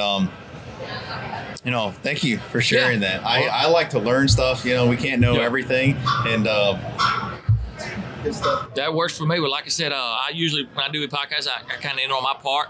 I appreciate everybody. Y'all can go to David Ellis, the Yacht Yacht on YouTube. Facebook is Yacht Yacht. So, but any which way, I hope y'all have a good day. God bless. And as always, Jesus loves you.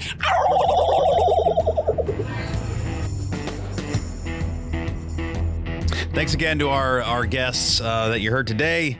Ben Brennington, Rob Keck, Justin Adams, Josh Bagwell, Bear Davison, David Ellis. Yacht Yacht. Housekeeping. Help the Yelp, guys. I keep asking you, and I'm going to keep telling you, we got some goals. When you get involved with Help the Yelp, the money raised, the memberships, the money from those memberships is going directly. It is earmarked for turkey research. So many of us are concerned about turkey numbers, turkey habitat. Here's your chance right here to get involved. You can sign up for a membership, which is what we appreciate. And I tell you all the time, your membership, your full membership gives you a voice, gives our organization power. That's why it's so important. It's not about a magazine. It's not about a sticker, and some flyers that you get in the mail. It is powerful. Your $35 is so important, that full on membership. So I'm asking you, text Yelp, YELP to 44321. Get involved today. If you don't want the membership and you just want to contribute something because it makes you feel good, you can do that too. Predetermined denominations set up for you, one-touch donating, or you can put in a specific amount if you'd like, or make it reoccurring, one-time one-time donation. So get involved. Here's your opportunity to have some skin in the game, and that's what being a true conservationist is all about, right? It's not just buying a hunting license. It's not just picking up a soda can here or there. It is being involved and having that skin in the game. 44321, text Yelp, get involved. That's it for this week's show, guys. Thanks for tuning in, listening. One more time, I'm going to ask you as well. Head over to Apple, hit those 5 stars. I swear to God, it takes less than 10 seconds. If you just get there, find Turkey Call All Access. Scroll down. You're going to get through the catalog of episodes here, and just hit 5 stars. 10 seconds and under, I promise you. We got a goal to get fair amount of those starred reviews, and that's going to help us continue to tell our story and put that story out there for everyone to hear, and hopefully it starts hitting new people's ears, and we continue to add power, add more voice to the big voice we already have, and to continue to be able to facilitate wild turkey research, habitat enhancement, and then our mission in totality, right? The conservation of the wild turkey and the preservation of our hunting heritage. That's what we're all about. Unchanged for going on 50 years. That's who we are, and that's what we're doing. Be good, be kind to each other, guys. It's continuing to stay ugly out there, at least for 90 minutes plus. Here for a little while, we can be in our own little element and lift each other up. So take that positive energy into your home, your neighborhood, your church, the grocery store, wherever the hell you're going. Be kind to each other, lift each other up. We'll see you in a couple days with part 3. Promise you it won't disappoint. It's going to be a good time. And then we're back on regular rotation. See you guys.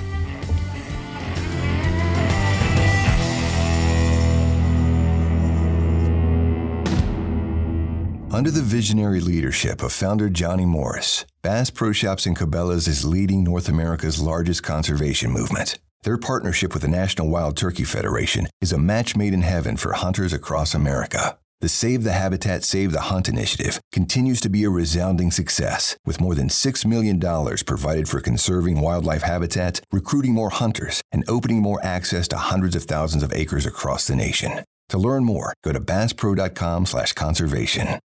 Turkey hunters find everything you need to succeed at sportsmansguide.com. From decoys and calls to apparel, boots, and blinds.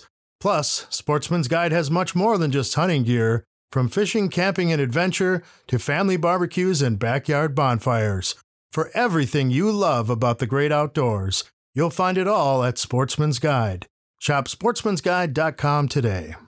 Hey y'all, I'm Jason Hart, founder of Nomad Hunting Clothing. Nomad is proud to be a supporting sponsor of the National Wild Turkey Federation and their podcast hosted by my longtime buddy Fred Bird. At Nomad, we're bringing simplicity and authenticity back to hunting. Whether you hunt to escape your hectic work life, for locally sourced organic meat, or to socialize with friends, to uphold your favorite family traditions, we're with you and we do the same. At Nomad, we understand your gears and investments, so our products are engineered and priced for every hunter, tested in the real world, and designed to last. Hunting is in all of us. Nomad is with you.